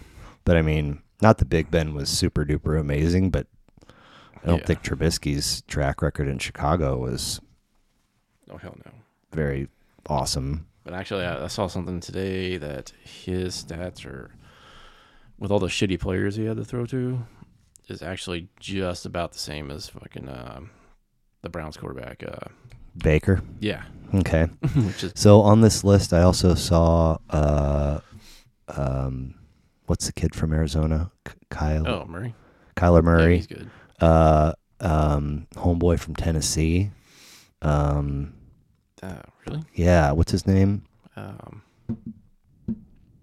Yeah, exactly. Tannehill. Yeah, Tannehill. And obviously a handful of others, all listed before Russell Wilson. Really? So when you go back to that, like, I have no biases, we're perfect strangers in a bar talking elite NFL quarterbacks, like, I'm not including Russell Wilson. No. And I feel like they're just so, on cloud 9 about the upgrade that they're, like, inaccurately viewing. Of course, he can probably still make some things happen. He's always been able to make things happen with his feet, right? Yeah. And he's always had a good arm. Yeah. But, he's never been... he's had... he's been to what, 2 Super Bowls? Mm-hmm. 1-1? He's now officially the first quarterback in NFL history to start for a team that he beat in a Super Bowl. Oh, that's right, yeah. Because they kicked the ever-living shit. Manning, wasn't it? Yeah, it was. Well, he could only throw like 7 yards, and it looked like a a duck. I think the first play of that game was the safety. Yeah, it was. And then I feel like the first kick coming out of halftime was also something. Yeah. I mean, it was a typical Broncos Super Bowl loss where it wasn't by a field goal. It was by like 30 points or something horrible. Plus, I mean, Seattle had badass defense. They did. Then. They did. And they haven't really since then. Well, everybody has said ever since they had to pay Russ that the rest of their talent pool has suffered because all that money has been That's tied what up. happens, yeah. And I feel like in our high school buddies text thread, somebody just said very recently, probably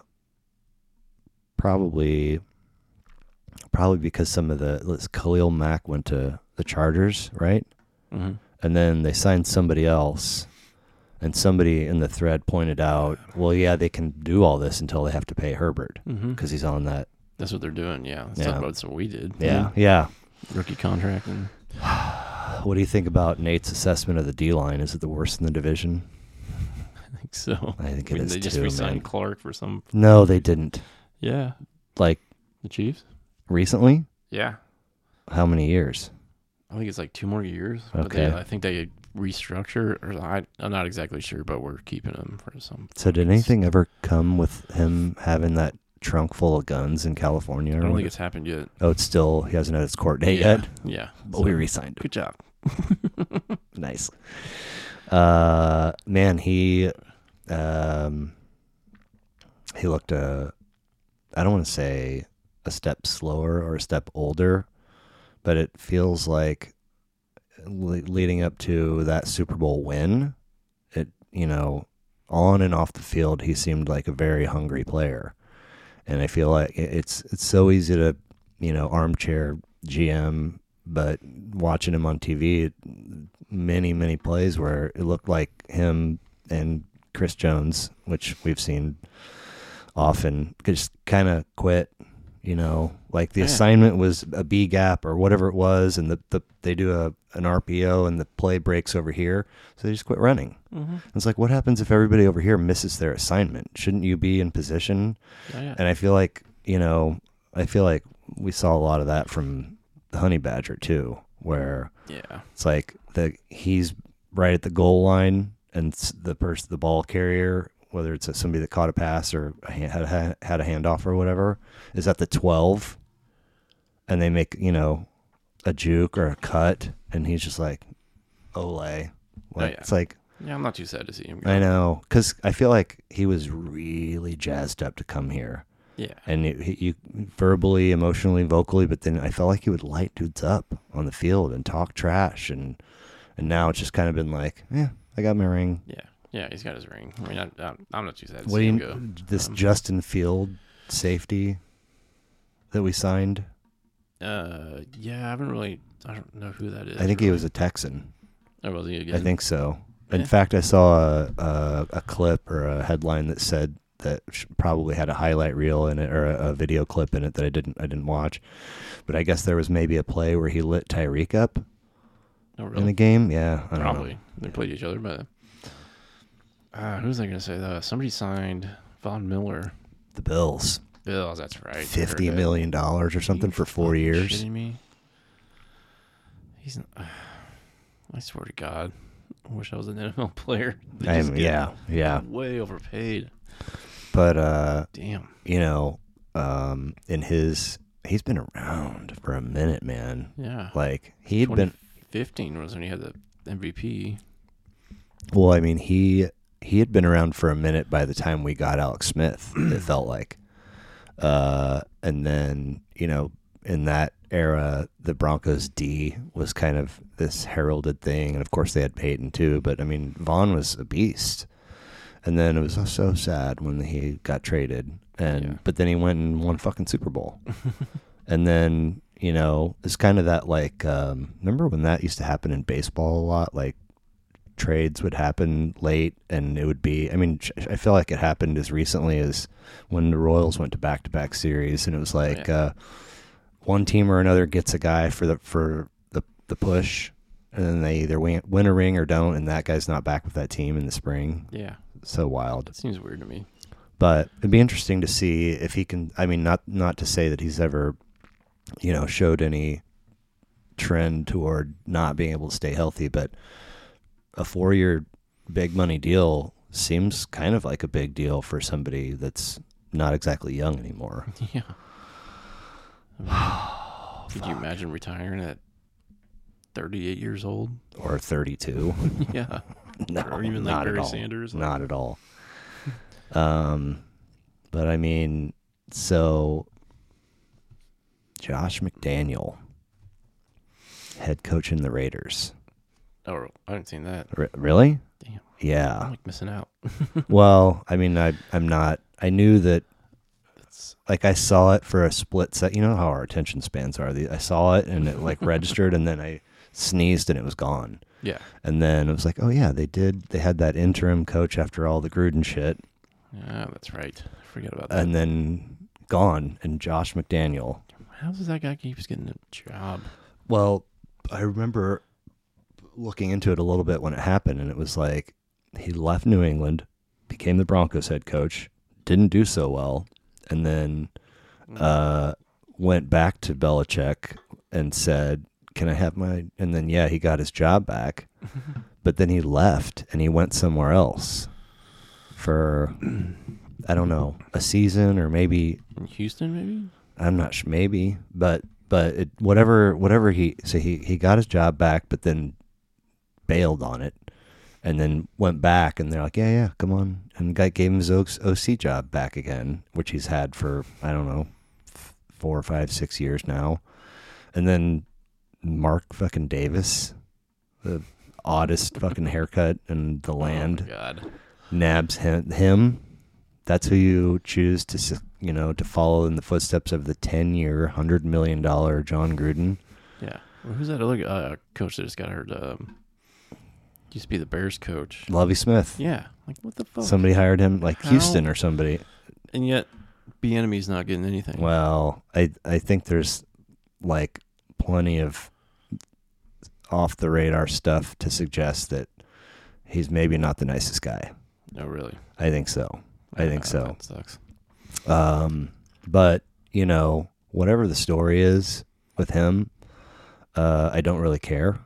What I do care about is whether or not bringing back Spags and Bieniemy is the right choice for Andy at this time. Like, in his head, he's probably got to have some idea of how much longer he wants to do this. Oh, yeah. 5 years, one more Lombardi, and then I'm out, or whatever it is.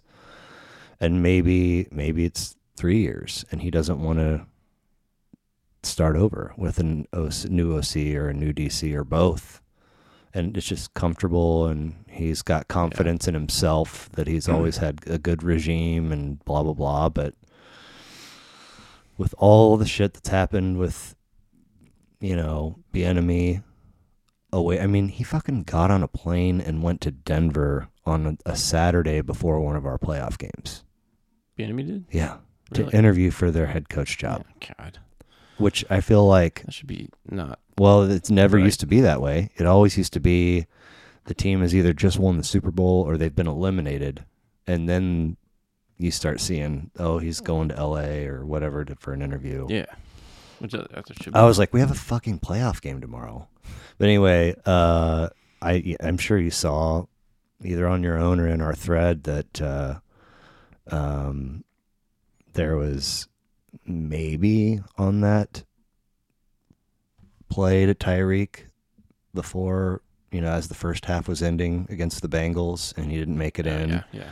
That there was, it was definitely in the thread because Mark Borichter was tweeting about it, and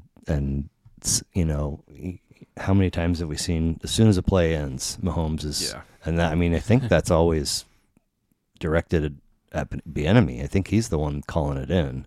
Like, come on. Yeah, like I need to, which is what you need to do. I play hockey with guys where a play happens and a penalty goes uncalled, and they'll skate around for 25 seconds chirping at the ref. Meanwhile, play is now it's down here, and you're out of position. You've left your teammates all alone. You got to always next play. It's like LeBron James. Yeah. I don't know what that means. Is that what he does? Oh, I saw something where like he was trying to get a foul, but he just, walked down the court, and then they stole the ball, and he just kind of walked back, and like it was so dumb, and he's just tripping at the refs the whole time. Yeah, and I mean this is like Tom Brady. Yeah, I mean, but guys. Anyway, there was an article, and I don't know if it was fake or whatever, but it was like this whole, Bieniemy calls in a play, and then somebody, that other dude that's like pretty high up on the offensive side of the ball, that other coach, he got hired by somebody else to be the OC, and Wilkie was like freaking out, like, I can't remember his name. Frank something or other. Coons or something? I don't remember. I don't know. But either way, somebody was like, Bieniemy called this play, and then somebody else was like, no, you're running this play. And Mahomes was allegedly like, what the fuck? And the way that this story was written was that like all of that was happening in here.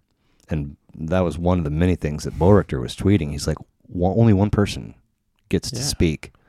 No it's shit. not multiple. There's not multiple people speaking into it. And it's also, Mahomes doesn't have a microphone. He can't, so maybe it was like something that like a little quarrel on the sidelines or whatever. But I mean, we've witnessed, very clear beef, that Super Bowl winning year between Bieniemy and Kelsey. I mean, they like shoved each other at one point on the sidelines, and then they had like a big giant bear hug after they won it all. Yeah. I mean, I'm sure there's some of that stuff that happens on the sideline anyway, but I know, man, but I just wonder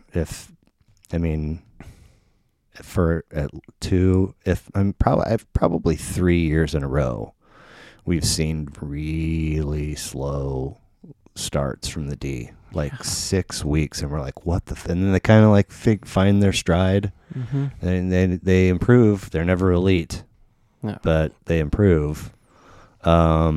And I don't know what we witnessed in the second half of that Bengals game, but I have no idea what happened. Offense and defense. We had a 3-touchdown lead. I mean, I know that again, it's the 2020s, and the whole league has been aimed at offense and passing and quarterback prowess for years. It's just the way it was before it was a thing. Like everybody would say this is the direction the league wants things to go, and then it went that way. And I'm sure ratings soared because who doesn't love watching big pass playing, attacking offenses, and so I mean, you can't establish a 3-score lead and let it completely evaporate on the defensive side, but you also can't expect to not score any more points for the second half of the game, especially when you fuck up the first half. Not score any points right before half. Yeah, that last possession. But I mean, you had, especially when you have a team like that Bengals team coming in, and I mean, I don't think we saw anyone cockier than Joe Burrow late in the season, and we had just played them. And who was Case? Was that where's the number one? Chase. That was because whoever was commenting kept saying Chase is on the case. Kept just lighting us up. That's why they drafted him first. Yeah, I mean, so I mean, they weren't scared of us at all. No. It was the exact same playbook of the time we played them during the regular season. Yeah. Get up on them, and then they came back in the second half, and we were stupid at the end of the game. And yeah, well, I guess at this point, I feel like all the big free agency splashes have probably already happened. So at this point, we have to like rely on the draft and some of those draft picks being like ready to start. Or start by week 6 or whatever. Did we sign Jarvis Landry? I think we did. I think. Was he a Browns receiver? Yeah. Yes, we did. Good. I saw that and I was like, cool. And then I saw like, a couple people say that he was slow or something. I was like, I'm not going to give this any energy right now. Yeah, no, he's not. He's younger than Tyreek, I think. Really? I think so. Okay. All right. But anyway, props to Travis Kelce for putting KC and championships and BC Boys all on the map in one breath. Yeah. No Sleep Till Brooklyn. Rick Rubin, the famous producer, hired or made it happen so that the guitarist from Slayer came in and recorded that. Oh, really? Yeah. Wow. Paul That's Revere. crazy. Yeah. I don't know that I could, like, off the top of my head, name another song like Paul Revere that has such a fascinating story. And yeah. I couldn't exactly tell you what's happening, but there's a girl and some 40s and a wiffle ball bat and like a bar or something, and like I can't remember it all, but yeah, it stands out big time. Yeah. Hold It Now, Hit It. Kind of a tribal island. It was all right. It was all right. And then you get the Brass Monkey. Which I mean, was that a brand of 40? Gosh, Brass Monkey. It's got to be something. Yeah. I mean, Sam Milton had was it Crazy Horse? Crazy Horse, yeah. And then a lot of the rappers from the late 80s, early 90s had Old E. Yep. They would be drinking the 40s of Old E and juice. Gin, yeah, but then Brass Monkey. Okay, I don't know. I think it actually, if I'm thinking right, it might be something to do with, I could be totally wrong, but I think it's something to do with, like, slipping a Mickey or something. You know what I mean? For real? It might be. I don't know. Okay. I kind of, I'm totally wrong. Right. Who knows? Yeah. Slipping a Mickey was our kind of nice-ish way of saying roofing somebody back in the day, right? Yeah. I could be totally wrong. Now, and was slipping a Mickey because Mickey's wide mouths was easier to, like, get your drugs into the person's? Probably. Oh, God. Forgot about Mickey wide mouths. Yeah.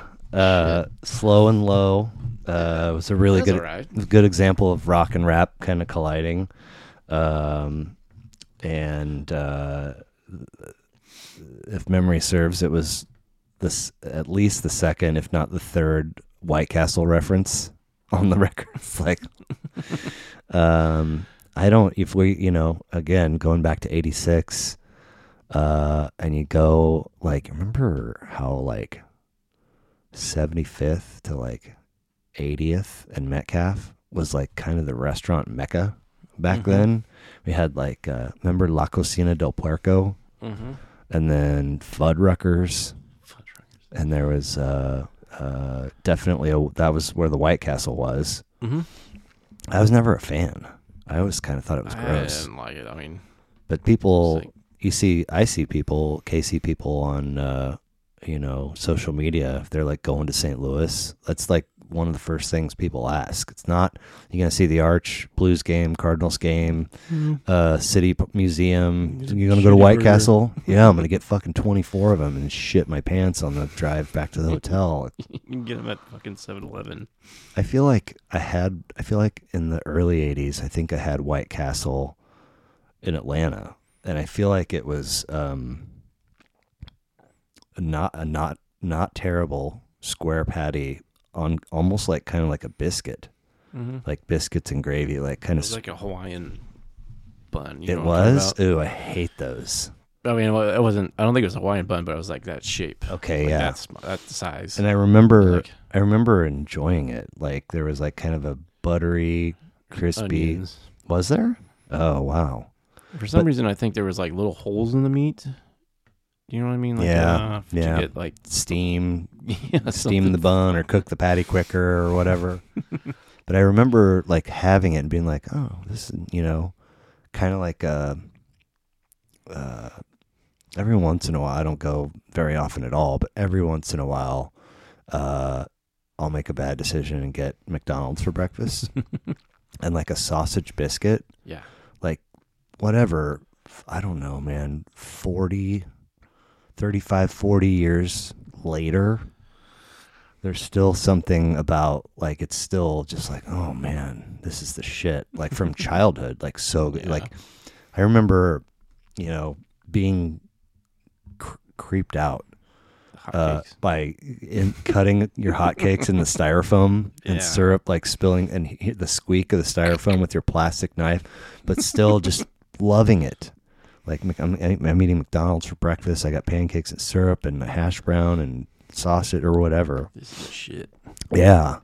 But whenever I had White Castle for the second time or whatever time it was, just being kind of like, this feels like very mass produced and fakey, and there's not a whole lot of satisfaction. No.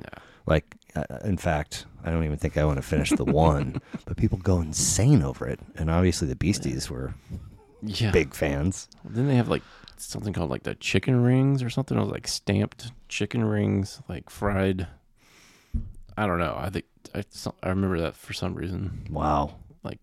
Like chicken fries from fucking Burger King or whatever it was. Huh.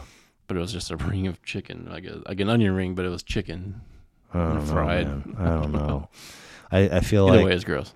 Yeah, even at a young age, I feel like I can remember being in the drive-thru and kind of looking at that lit up menu board and being like, I don't know what most of the stuff on here is. Like, you got your signature burgers and fries, and there's beverages, and all the other shit is like, just give me a 20-pack. And then it closes though with Time to Get Ill, which, I mean, I think it's very safe to say, like, track 1 to 13, not a bad track. Yeah. Which is very rare for an album. Yeah. I mean, especially in the days of, back then, everything, at least for me, was on cassette. And at the time, we didn't have, eventually we had the, what would they call it? Like AMSS, the technology where you could, if you pushed fast forward while it was in play mode, it would fast forward to the end of the song and then pop out. That. We didn't have that in 86. It was, you're working that boombox or whatever. And so if you don't know the album too well or well enough, you can go past, go into the song that you're trying to get to, and you got to rewind and you back into the song before that. Oh man. But I don't think, if you sat me down in front of a boombox and put a pair of headphones in and put that album in, I don't think I would, and I had nowhere to be and nothing to, I don't think I would skip a song. I think it's really just remarkable. Yeah. I mean, recently I've been like, so like when I clean my house or whatever, and I'll turn on YouTube, which is a fucking savior. Like, you can get whole albums on YouTube, and I've been going back, and for some reason, like, music's just been kind of out of my life for like recently, like the last 10 years or so. I've just been there's music, but I've also been like, I used to listen to like Grateful Dead. Dude, I was just about to say, you're back in the truck world. You were out of it for a minute, but a short minute. But I feel, God, what happened to that big giant gray that you had forever? Big gray truck? Something, did it get stolen or in an accident? One, I think it was Lisa and I went to, is it Gojo's down on Westport? Yeah. Used to be there. We went there for something like on a Thanksgiving night before Thanksgiving, and I left my truck there, and somebody smashed a window and tried to steal it, and really fucked it up, but didn't steal it. Tore up the steering column, and just enough that fuck it, like time to move on. Nothing to move on. You had that truck for a while. Yeah, it was a good truck. It was a really good truck. Many nights in shotgun, going to parties or whatever. Always roadies. Had that center console, room for a roadie each. That was probably like the widest truck It is so fucking wide. But I feel like it was that truck. I don't know, but I remember like getting in there, for something, and you're like probably moving stuff. Maybe somebody else was with us, and somebody had to get in the back, and you're moving stuff, and there was like a Case Logic or something that was like full of CDs. And I remember flipping through. You probably had Tapao in there, but I think there was a lot of Grateful Dead, and I was like, "What the fuck?" And you're like, "What do you mean? I love Grateful. I listen to Grateful Dead all the time." And I was like, "What?" I mean, I knew you always liked them, but I didn't know that you like actively were listening to them regularly. That stems from college. Yeah, living with Earhart. Man, I know. So I was trying to. Okay, so did you move to Lawrence? First of all, do we need to pause real quick? Or I'm good. Okay. Yeah. Did you move to Lawrence in the fall of '93? Did you freshman semester? Yeah. Okay. Yeah. And who did you live with? It's just Eric and I. Really? A little apartment off 1215 Tennessee. Yeah. I mean, I definitely was there a couple times. Oh yeah, I got pictures to prove it. Yeah. I probably don't want to see those. At least not while the camera's rolling. Were you guys the one that met Todd, the redhead dude? Was he next door to you guys? He next door. Now he was cool. Yeah. And then I feel like maybe he was less cool after. Did somebody end up living with him? Did Mike live with him, or no? Nobody ever lived with him. No, none of our friends. Was Canning just over there hanging out enough that he knew him? Probably. Yeah, Todd Hooper. I think Hooper. Todd. Yeah, I'm friends with him on Facebook, but yeah, he was next door, and he's probably at least because he used to buy us beer. Yeah, because we were obviously underage. Mm-hmm. I think he's probably like maybe almost 10 years older than we are. Was he a pretty big stoner? Oh yeah. Yeah, he ripped like 3-foot bong hits like it was nobody's business. Yeah. And was he pretty into the Dead, or? Yeah. I mean, we hung out with him, so he was cool. Like, yeah. I haven't thought about him in a long time. But so you and Hart had a place, and did you guys live together for a year? Mm-hmm.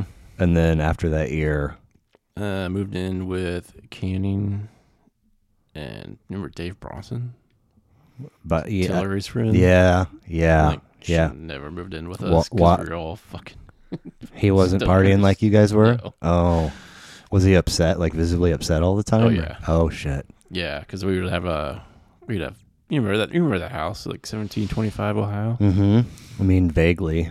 And it was a 4-bedroom house. It was pretty fucking cool. I was really impressed with it. We lived next to oh my god, what was the name of that band? There's some hard metal band, but we were scared of them because the house was like covered in bushes and slackjaw. Oh yeah, that was the name of it. Oh yeah. And so Bronson. So we would have these parties, and we'd just be up all night, and he'd wake up the next day and he'd be like, "You guys are still awake?" Like I had to study, and it was like middle of the week, and like, yeah, he got tired of it, so he left, and then Glick moved in. And was that where the infamous fight with Sims happened? Mm-mm. No, that was the other house. That was at All right. Well, so where did Hart go? After that, Hart went into Montana. Oh, so he's been there since 94, 95? Shit. Yeah, 95. Wow. What took him there? I think he just wanted to get away. Yeah, but how did he settle? How did he land on that? I think he wanted to be in like forestry and stuff, and wanted to be a park ranger, I guess. As far as I can remember. Is there a wheat and a rumpy with my name on it over there? Yeah. Can you make that happen? Yeah. And a rumpy? Yeah. Is it?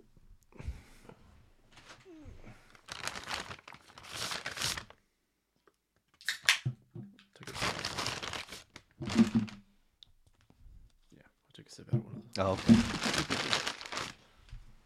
Thank you. So yeah. So you wanted to get into like forestry and stuff? Yeah, as far as I remember. But I love that house. That was the house that everybody used to come up and just eat mushrooms. And which one? The 1725 with Canning and your second Hardin. place. Okay. Yeah. Okay. It's gone now, but like torn down? Yeah. But that was at, I remember one time, I think it was like Christmas break. You remember we used to all get together on Christmas break. We'd all come back to Kansas City. And oh, yeah. So we were in Lawrence. So everybody come up to Lawrence. And we just have a huge mushroom party or whatever. Yeah. And I think we went to the park. That park right down the street. It was 2 blocks from the house. And This is Bronson still living there. Maybe, probably not. Okay, now it's Glick. At Christmas, yeah. What a change up. Yeah. To go from. Fuck. Yeah, we all either somebody ate mushrooms, or everybody had acid, and we were just just hanging out, and we went to this park, and there was all this like stockings hanging from these trees just randomly, like Christmas stockings. Like weird, yeah. Okay. Like it was real. I mean, it's one of my random memories, but like we all took stuff off the trees, and like I still had some of this stuff for a long time that were in the stockings, just like little trinkets and stuff. And I don't know where it's going with this, but it's just one of those weird memories I had from like, well, you said you loved that house. So Bronson, did Bronson last a year? No, I think he was gone by semester. Okay. So he probably wasn't there for Christmas, but, and then when that was I'm assuming that was a year lease. Yeah. And then when that lease was up, what was next? It was the house. So Canyon went and lived with Crookwood in that little crazy fun house that was like the floors were slanted, and like I just got stuck with fucking Gilman and Glick and Jennings and Marty Smith all living together. Yeah, it was this huge house. Like I think it was 13th in Kentucky. Okay, and I lived in the basement.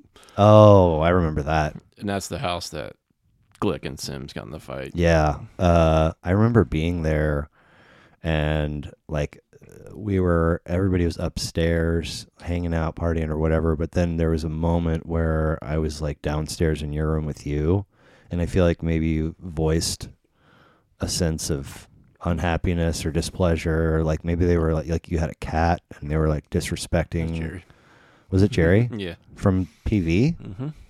No, I got Jerry when I lived in that house. Okay, but you had a fat orange cat in PV too. That's Mort. Mort. Yeah. Damn. Fuck. You're gonna have to put like I should, like a wall of of pictures. Bicky was my first cat. She lived in the apartment, the first apartment. Okay, but I remember, and we weren't. I don't know. Maybe we had a bat hit or something. We chatted because we were like, I don't. At some point, we were writing like we were in touch. Oh yeah. And I just remember you like this vibe of, I wish things were a little different, and I don't remember if it had to do with the cat or not respecting your space or what. But I was like, messed up time. Yeah. What's that? It was just a messed up time.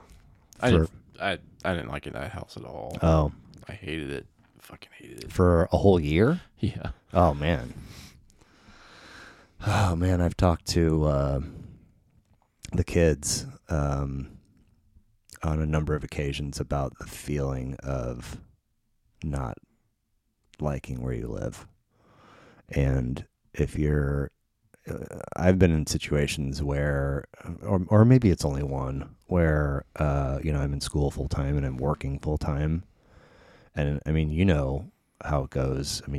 Most of your week is full of working hours because you're trying to pay stuff off and do stuff to your house, and have also try to squeeze in a little bit of quality of life. But if you're in this loop of like working a ton and feeling like it's really hard to see the progress that you're convinced that you're working towards and probably are working towards, like you can turn around and a chunk of time has gone by and you're like, I fucking hate this. And so if you're away from your home for most hours of the day, for most days of the week, and then you don't really look forward to going home, it sucks. Yeah. Yeah. And doing it for a year. I think of situations I was in, I think I was only in it for half a year or a semester, but you did it for a full lease. Yeah. Well, I got kind of swindled into that. Yeah, you said you got stuck with. Yeah, because Eric left, and then Candy went to live with Kirkwood, and I'm like, I don't have anybody to live with. And then Candy and Kirkwood had a place, just the two of them. Mm-hmm. That sounds like that's still like an odd. Weird. Yeah. We're fucking 19, 20 years old. And come on. Yeah. Sign right here. But it's. I'm not trying to like be weird or anything, but it's a teeny tiny bit peculiar that they didn't like forge an obvious closeness over the year. It doesn't. I mean, it wouldn't have just. I'm talking like my only reference is our text thread. Yeah, it doesn't, and maybe they text privately, but it doesn't seem like they don't dislike each other. But you would think that. I think it was for a while, but they were close. Yeah, and then, what was I gonna say? Yeah, so actually by the end he went to live with Kirkwood, and then you got stuck. Yeah, then by the end of the lease of the house that I was in with all those guys, in May, whatever school was over, they all started moving out, and I was like, where are you guys going? And then all of a sudden, all these other people were moving in. I'm like, nobody told me anything. Nuh-uh. Yeah. Who? I mean, was everybody's name on the lease as equal partners? Or? I don't think mine was. Okay. And that makes it even weirder. Yeah. And then so I was like, what the hell's going on? And then they're like, well, we just thought you'd stay here during the summer with these people upstairs. I'm like, are you fucking kidding me? So I had to call my mom and be like, I got nothing. I don't know where to go. So I had to move back with my mom. Oh, you moved back into Tonganoxie. Really? Yeah. I don't remember that at all. Everybody was gone out of state. I mean, pretty much. It was right, but I mean, even for somebody that would come back for summers, Thanksgivings, and Christmases, I don't remember. That doesn't ring a bell at all for me. Yeah, I think it was at that time. I don't know. It was weird. Did you already have the red truck by then? Let me see. I had a black truck. I had the black truck after because I had that Hyundai. Remember that white Hyundai? Little stick left shift. over from Stacy Johnson era. Pretty much. Yeah. Yeah. Wow. I haven't thought of that car in a minute. I still had that car at that house, but then I moved out and I moved to my mom's, and then I was like, I was just working and I had no expenses. So. Now this is starting to sound a little familiar. And so I got the truck, and then I actually lived there for about a year, and then I went back to Lawrence and lived in this basement apartment, which I don't think anybody really. Kenyon was living with Chad. Wow. Remember that? Were they the house where they got the knock? Yeah. But it was before that. I was like, oh wait, no. Didn't he live? He lived with Tag when that happened. Tag. That's what I'm thinking. Tag and Chad, wasn't it? Where was that the same house?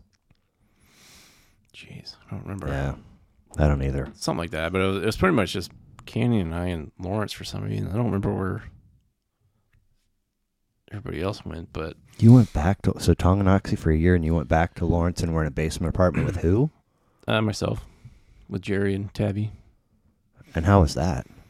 I didn't mind it. Why did you go back to Lawrence? I just wanted to get out of my mom's house. Yeah. And so I was painting houses, and that's all I did, just working. Okay. And then I think after that lease expired after a year, and I actually moved back with my mom. No shit. For maybe 6 months, and I'm like, yeah, I'm out. And so and Jesse's obviously in the picture if we're talking Tonganoxie. Yeah. And have things always been cool with you guys? Oh yeah. Okay. Yeah. There was never a honeymoon period where you're like, I don't know about this guy. He was always just kind of cool on your radar.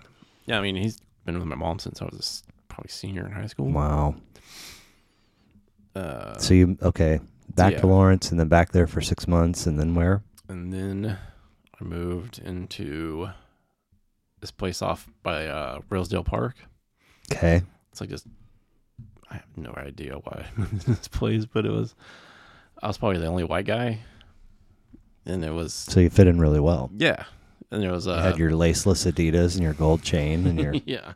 So this apartment was all right. I mean, I had Jerry and Tabby with me, and then at one point they were leasing the apartment above me was to, like these people that are getting out of, or like on probation, or getting out of jail. Like a program. Yeah. And so at one point, this guy moved in and he would just blare his music all This day, sounds familiar. all night.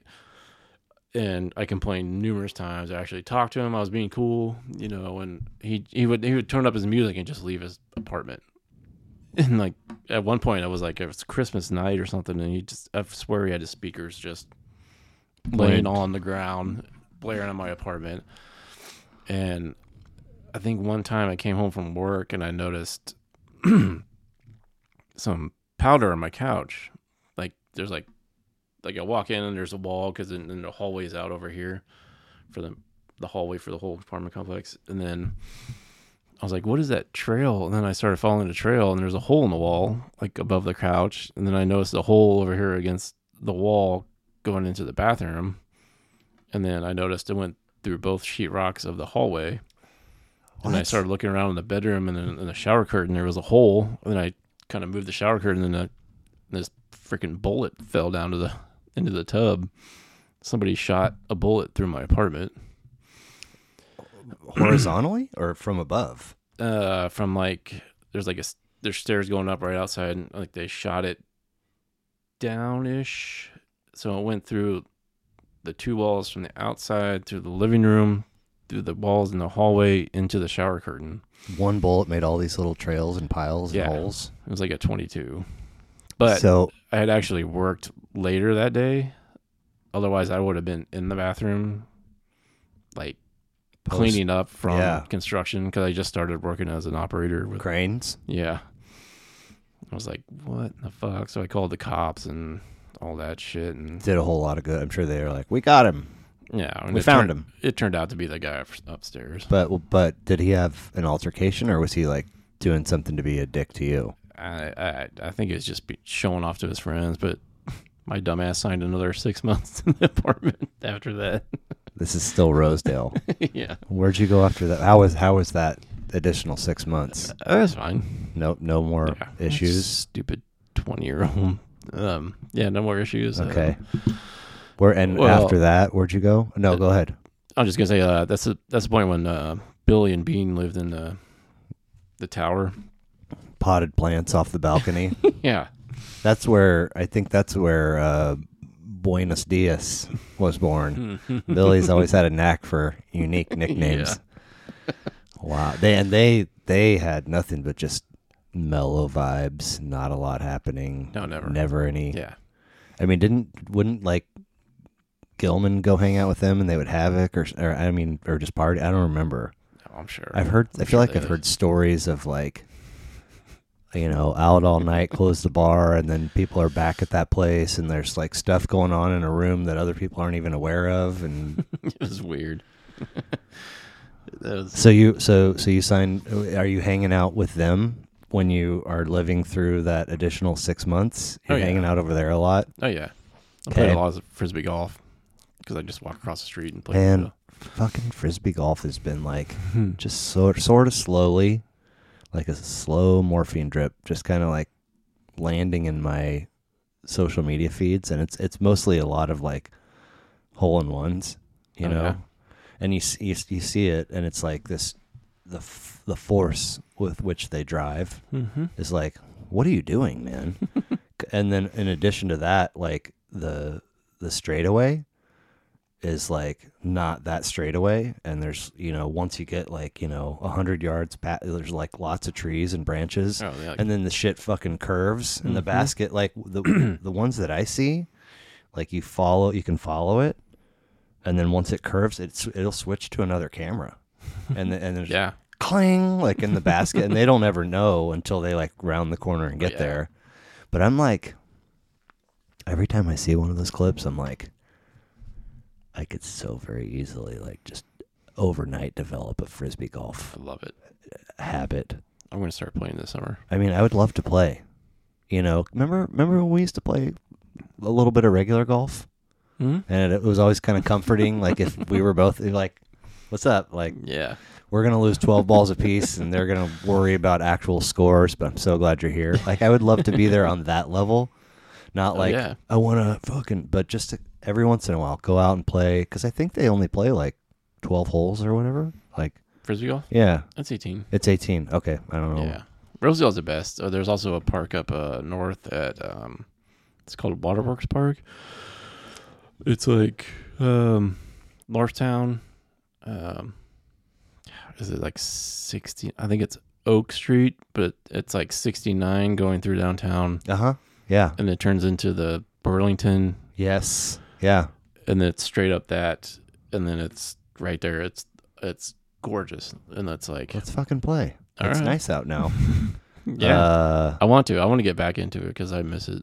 I miss it a lot. I was really good at it. I played in tournaments and fucking when I lived over there. What? I was in clubs and shit. What? Yeah. Like, just because they were, you were aware of them, or because you were good enough to, like... I just had nothing else to do. Okay. See, I feel like that's kind of the overall vibe of Frisbee golf. Yeah. Nothing else to do. I kind of like doing this. Yeah. And I met a lot of people over there, and like I would just go over there every night. It's like, like now when like I get off at like 3:00, 3:30. I have like 4 hours, and I just walk over there, and I take like beers in my bag and sure play. And I was now, good at it. what did you have your own set of discs? Mm-hmm. And I still have them all.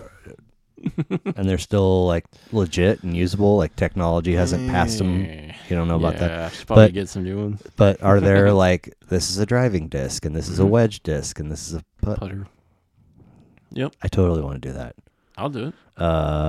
Like, if there's a window from like 9 to 3 on a Sunday, that'd be perfect. All right. 'Cause I'm kid free, and it's anyway. Yeah. No, I'd totally do it, because that's something I've been really thinking about, like getting back into, because. Yeah, I feel like why not? I've always known a handful of 2 or 3 dudes for years that you see every so often, or maybe you just see them on social media, but they kind of always are like, they kind of like a guy that'll check into a golf course on Facebook, check into Rosedale or check into that place, and it's all just kind of like very unassuming and kind of peaceful, this weird mix of peaceful and fun, and also it really lends itself to kind of like a stoner vibe, even if you're not somebody that smokes marijuana. They just, you go out and play that game, and everybody's cool. That's what I'm saying. That's what I mean. Yeah, I would love to. If you catch up to some group and they're like, just play through. Right. We should do that. But so you sign on for an additional 6 months. Oh yeah. And then where do you go? I moved out to. I was like, screw this. I moved out to Fox Run over there, like 75th and Goddard. That's got to be 2000-ish when I moved back, and you have the red truck. Yes. Wait, did I have the red truck then? I think so. Yeah. Because it's stick shift. I remember that. Yeah. Because I got that after my truck was stolen. Yeah. It got stolen at the place that Billy and Dave lived. The tower got stolen in that parking lot. Rainbow Towers, right? Yeah. Wow. While you were there, it got stolen? We went out that night. Yeah. And then we came back, and I noticed my truck was gone, and I flipped my shit. I love that truck. Yeah. How so? Flipped your shit how? I think I cried. Yeah, I can imagine. So I got the red truck, and I moved to the Fox Run, and I think Billy and Dave still lived there, and I actually parked my truck there again, and the tailgate got stolen in the same parking lot. Wow, that sounds familiar. Yeah. So I never had a tailgate for that red truck for a long time. I just had a piece of wood. I've been nothing but bad. I got a piece of wood. You into that? Yeah. Man, where would you guys go on those during that era? Where were the destinations? Well, when they lived in that place, we would go down to 39th Street. Mm-hmm. You remember Gilhooly's and shit? Yeah, and there was another one. There's a bunch down there. This place that you used to go to all the time for steak night. And oh my God, really? what was it called? Steak it's night? still there. Frickin' Frack? Yes. I That's mean, what it was. Yeah. I feel like that's one of those places that like Bus got banned from because he was like way too heavily involved in the cocaine trafficking ring of Kansas City. It's just like moved back to town. It's like we're all going to Frickin' Frack. He's like, I'm permanently banned. What? What are you talking about? Well, it's a long story. Yeah. You remember Harling's? Yeah. Yeah. With the fucking stairs. Yeah. Well, the back. The stairs up front, and then the floor always had like soft pockets, you know, and then you go out on that like outside, and then it's like fire escape stairs that were like rickety. Yeah. I don't even know if that place is open. I don't think so. I think it survived much longer than anybody ever anticipated it would. Like I feel like I went there 3 times, and then the following 17 times that I went there, it was like there's like 4 people. The place hasn't been condemned yet. Like, all right, cool, I'll go, whatever. And the people always working or like, you know, just disheveled and kind of like half supporting like the local music scene. And you know, Guinness, ours when we pour our Guinness, like some gnats fall into your beer, but do you still want it? All right, yeah. And then you step out back and you're like, oh my God, like what the fuck? This is, I feel like 4 stories could just peel off of this building and kill like 30 people. So Frickin' Frack, Harling's. I think it was the time. I remember Jervis Jort playing one night at Harling's. You remember that band? That's the kid. Yeah. The youngest McCaffrey. They're playing in Martin City on Saturday or whatever, St. Patrick's Day. Oh, really? Yeah, but it was a very well. I think it's. I think they're playing. I think their parade is Saturday. But I mean, they had a really groovy set, and it was packed, and people were really good vibes. Nothing to worry about. But there was enough people and enough energy. I was like, I don't know how this building just doesn't disintegrate with all these people in it. Like this is so alarming. But somehow the code inspectors just keep fucking checking it off the box every year. So where else would you guys go? Because you guys would have some wild nights, wouldn't you? Yeah. Did we go to Westport? Yeah, I mean, Frickin' Frack is basically Westport. Yeah, what's that? Buzzard Beach? The Buzzard Beach is now closed. That's where Dave and Stacy met. Yeah, I was there that day. Oh man, how they were just like ran both out with different groups of people. It was like a day trip, like during the day for some reason. I don't know what was going on. Multiple groups of people were at the Buzzard Beach for day drinking. Yeah, it was like me, Billy Bean, and maybe Seth, and then like they were sitting back, and then somehow they started yelling at us. You know how it is back in. All I remember is that. Remember that giant Price Chopper shopping cart that used to drive around? For some reason, that was in the parking lot. I don't remember what's going on that day, but yeah, I remember that they started talking. I mean, do you remember what his like signature, like identifiable? There were years where we could be like, "Give me one," and he'd be like, "All right," and then it like evolved to a place where it'd be like, "You gotta give me a second. I gotta warm it up, you know, get the oil circulating," and she loved it for a while, and then it got to a point where she would be like, "No," and it was 86th. But then there was a small period where he could sneak it in, and she would like, you know, go to the bathroom or something and be like, "Quick, give me one." Oh man, that shit was awesome. We made at Hoopers, and they put the full Pink Floyd wall on the jukebox, just to get everybody out. Yeah, Chad and Dave, Chad from Hoopers and Dave. No love lost between the two of them. Was that Poop? Was that his name? Chad Rock. I remember Chad. Remember Poop? Oh, fuck. I can't remember his real name. Cubby, not Cubby. Yeah. Same dude that we would see at the bubble hockey tournaments. Not that guy. Is it different? Poop Everybody called him Poop. Sounds familiar, but I can't picture who it was. I before COVID, I saw him at the Midland all the time. He worked at Midland. Wow. I'm like, holy shit! And he was like, I was like, do I call you Poop? Because I don't know your name. Is it Mr. Poop now? Yeah. Dr. Poop. I'm sorry. Well, yeah. So that was funny. Man, those it's weird that, like, you know, we get to talking about like junior and senior year, like it totally kind of just escaped my memory that Billy moved away, and then he's back. Like, how did he wind up back here in that era? Because then he was gone again. He's kind of done this sort of like you with Lawrence and Tonganoxie, like Billy with Kansas City and Iowa. Yeah, and so I remember before he moved in with Bean, he lived over off of like Roe and with his sister. Shell or Rosie? Yeah, I think it was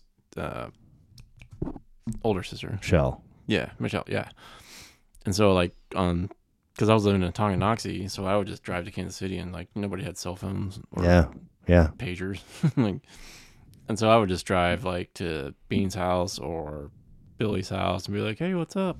And just show up at their house and be like, unannounced. Yeah, let's go out. Never. Okay. No worries at all of like catching somebody mid jerk or whatever's going on. Like, I just sat down to dinner, man. What are you doing? Like, it was totally acceptable back then.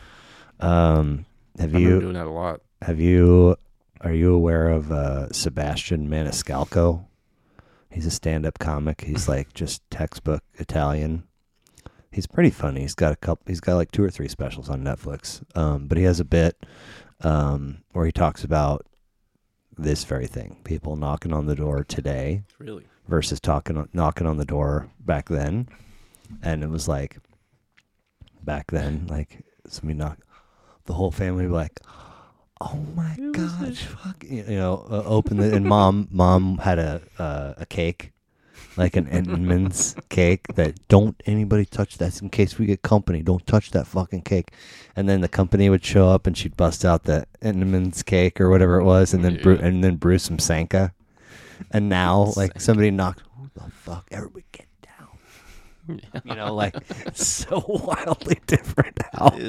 Like, it went from an expected behavior to like a, how dare you? Yeah. Without telling me, you're going to come just, anyway. I know. Man, we got, I promised get you out here at 10. We're creeping on 11. So we want to wrap up for the, oh, really? For the sake of bedtime and all that.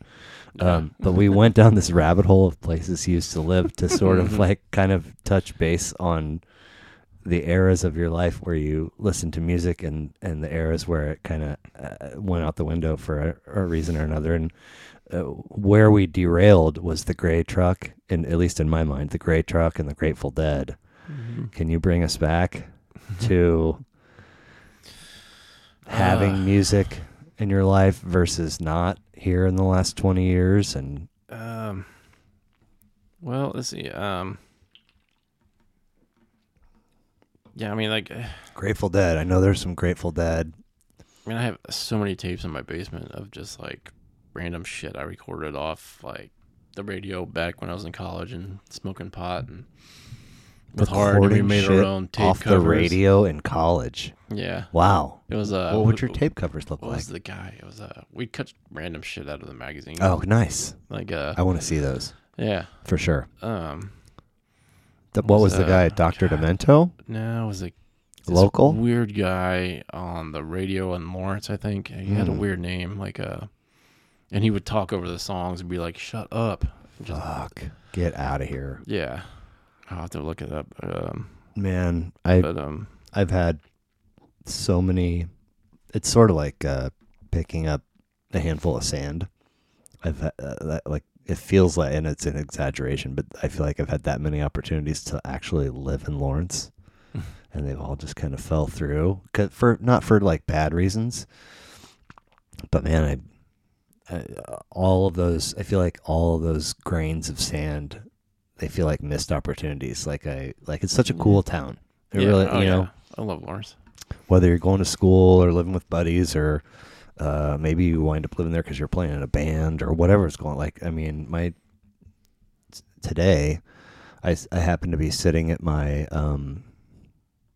dining room table working on something, and I saw the mailman walk across and put something in my whatever. So I went and checked, and it was all this clink clink clink clink clink clink clink, and it was one little piece of junk mail. I was like, what the fuck? What are you doing? It sounded like he was wedging like 7 magazines and 4 bills and a couple of flyers, and oftentimes if I happen to be there when the mail is delivered and it sounds like that, it usually means that they couldn't fit it all.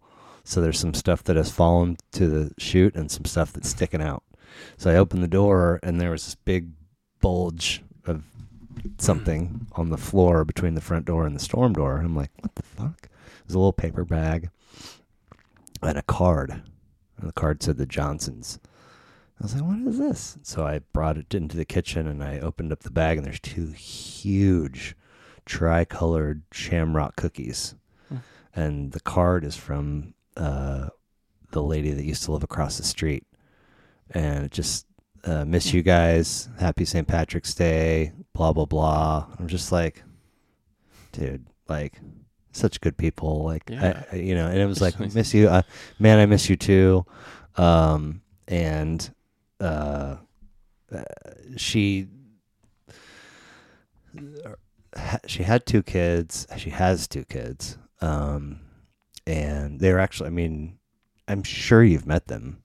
They were, all 3 of them, she and her 2 kids were here for the night that I hosted Advent dinner in December. Yeah, I've heard their cards hanging on the door in the dining room. But her boy was pretty, I don't know, he was a sophomore or something when we moved in, and her daughter is a few years younger, but her daughter babysat for years, and still, I mean, she just babysat a couple of weeks ago. But, they eventually moved out, and so she's just in this huge house all by herself. So she sold it, and her mom lives in Lawrence. So she moved to Lawrence. She's living in her mom's basement, and then eventually she bought her own place. And when she sold the place, she's like, I'm going to go live with my mom in Lawrence for a little bit, and then I'll eventually buy a house. I don't know where I'll buy. I kind of thought she would probably buy closer to KC since that's where her kids are, but she bought a place in Lawrence. And she's here all the time. I mean, she drops stuff off sometimes. Her daughter is like, oh, yeah, my mom's always here.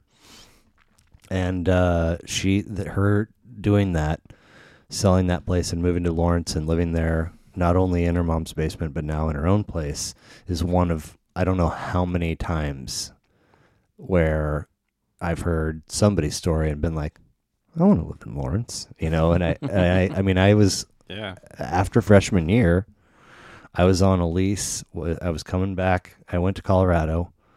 I had all my, and worked at the Y and lived with Weaver and all that shit, and transferred to KU. I put down a deposit to live with Gilman and Kirkwood, and I want to say Sims. I don't remember, but Marty Smith ended up taking my place because I backed out at the last minute. And that's it was Sims because Susie lived there. Remember Susie, McConnell's sister? Yeah. Like that. I was that close to living in Lawrence, and I never did, and I never have. But I've always spent a lot of time there. It's I don't know. I just got a fond place in my heart for it. Oh yeah, I love Lawrence. I want to go back and just get a hotel room and just wander around Lawrence. Right. For like a week. Yeah. Just like if you could get the rate of a hotel room for one night for a week. For whatever reason, somebody just gifts you that, and you can just go do your thing. Or just a weekend and like. Yeah, man. That'd be awesome. See shops and hotels and go up to the field house and out to Clinton Lake, and this is where Green Eggs and Ham Jam was, and it evolved into Omega, which evolved into Wakarusa, which moved to Arkansas. I mean, Yeah. I don't know. There's so many things that are cool about Yeah. the town. But anyway, the point, again, was you having music in your life. Yes. And let's just look at the last 25 years or so. There are times when it's been kind of a presence and times when it hasn't. When it has been, what have you been listening to? Gosh, I mean, it was really has been anything I've actually just loved. Like an album. Like it was just random songs on the radio or whatever. Sure. But I mean, again, I have that memory of at least one vehicle of yours where you had a travel pouch of something that had. Okay. I mean, I want to see it because I can't picture it, but I know it existed. And I know there was a heavy amount of Grateful Dead in there. Mm-hmm. Do you have any? Are there any Grateful Dead album titles that stand out? Or I mean, it's all like the studio stuff. Yeah. I'm not talking live. I'm talking studio. Gosh, I mean, every time I drive down to Oklahoma or whatever, I pull all my CDs and put them in the front seat and just go through them all. A lot of them's like a Shania Twain song that I randomly bought the CD for from probably a girl or something. Sure. Now, in that situation, if you bought the Shania Twain album, do you listen to the whole album? Or do you listen to your favorites and then get it out of there? Just the favorites, yeah. Yeah. Okay. What else is there? There's but recently, I mean,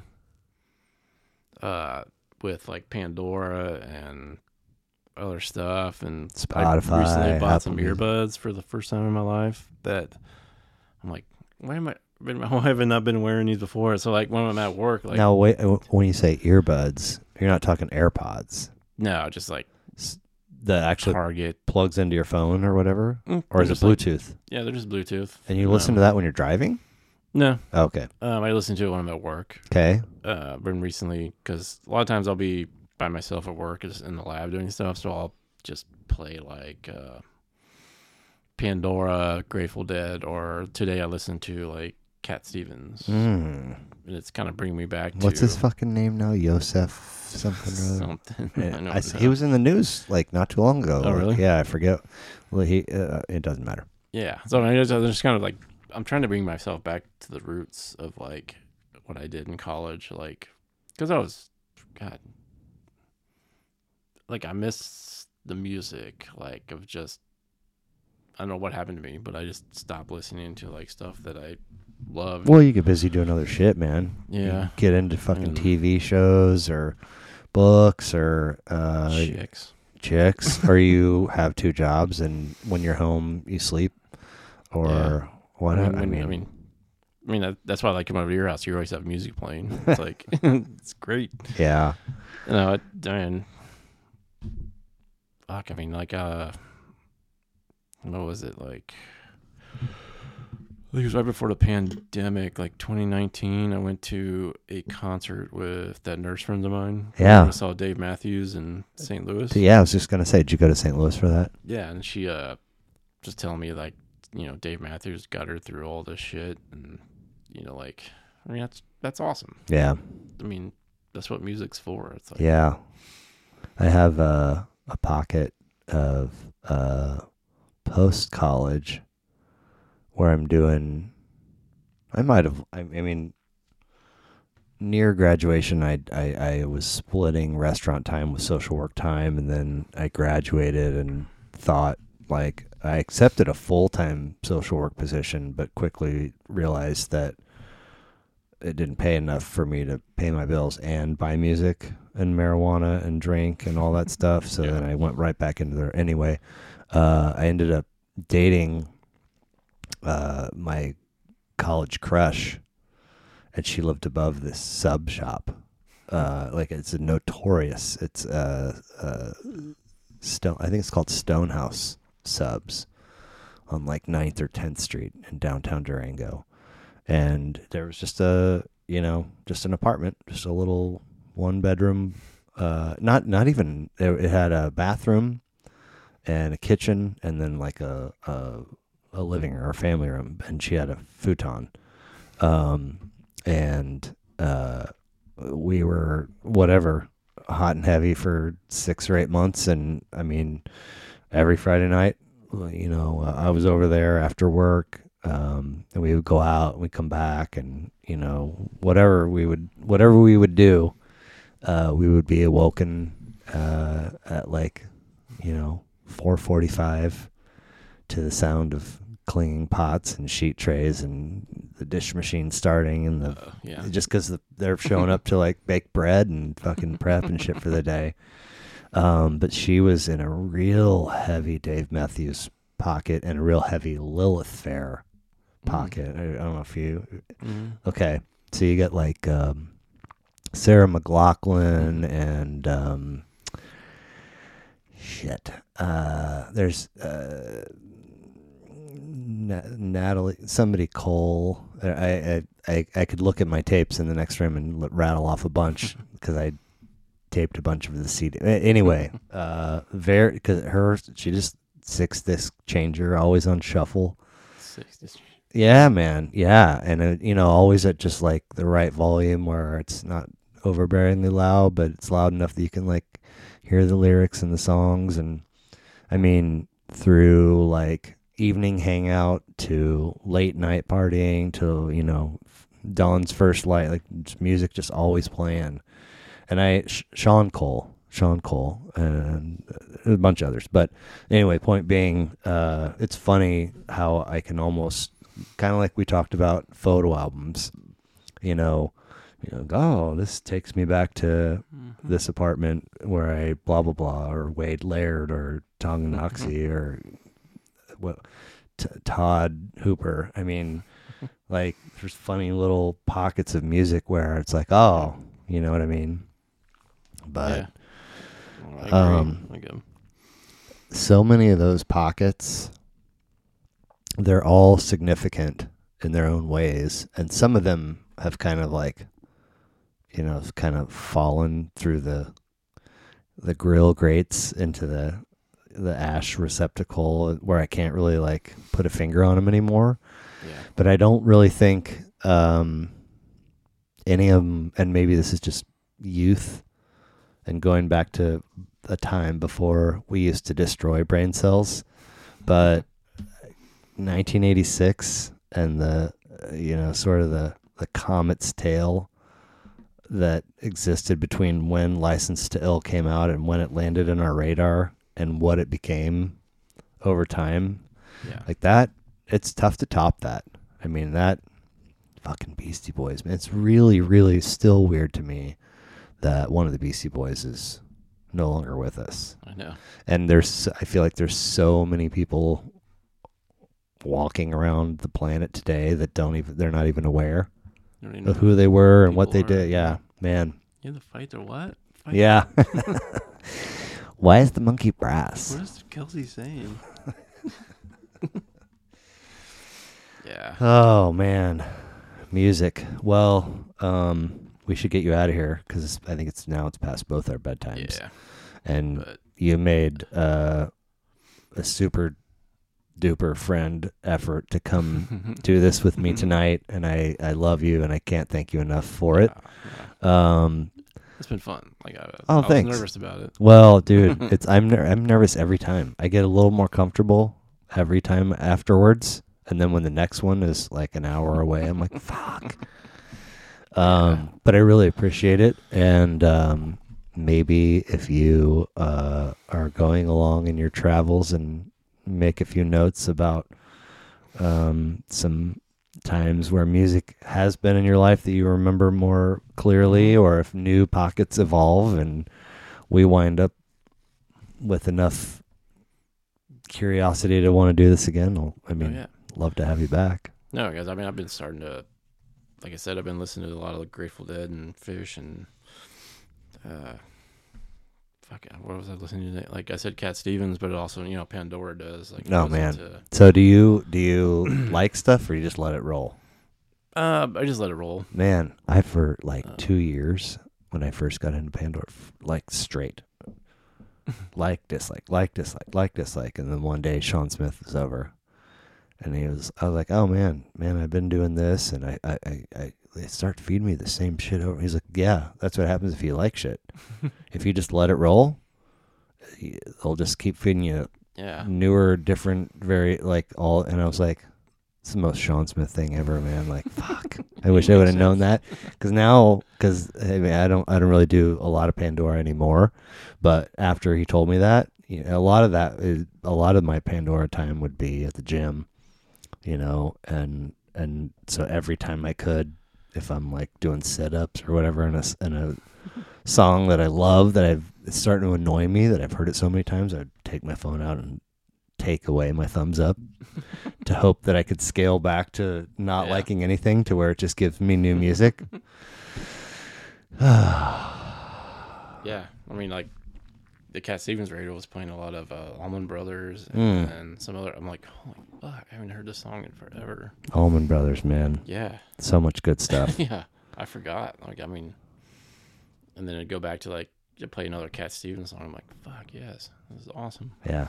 He wrote a lot of good stuff too. I miss me. I really need to get started back into music. But. I mean, do any of your siblings listen to music? Yeah. Not as much as I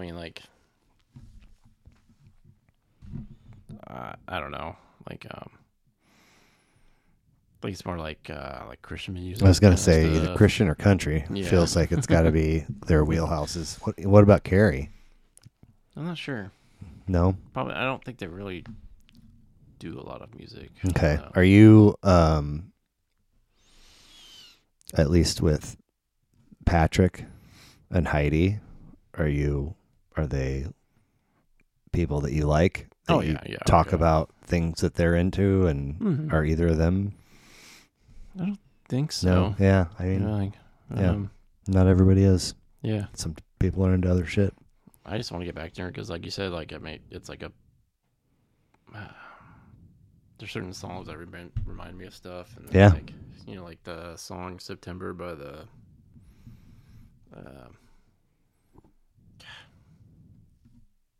you know that song "September" by You said September. I thought November Rain, Guns N' Roses. Like in September. Oh God, it's that Earth, Wind and Fire. Yeah. Do you remember? I love that song in the fall. If it comes on the radio, I turn it off. Oh man, unless it's in the fall because it reminds me of the fall. Yeah, I love it. All right, like I said at the top, I don't know why. I feel like it's an accurate memory, but it could be 100% inaccurate. That for a small window of time, maybe it was when we were part of the Jammin' on the Wand Club that we would call Matthew T. Gronky, even though it's Matthew E. Thank you, dude. Thank you so much. Thank you. Let's get you out of here so you can get to bed. All right. Go do your 18-hour shift tomorrow. All right. Thanks, brother. See ya. Thank you. Yeah. That was fun.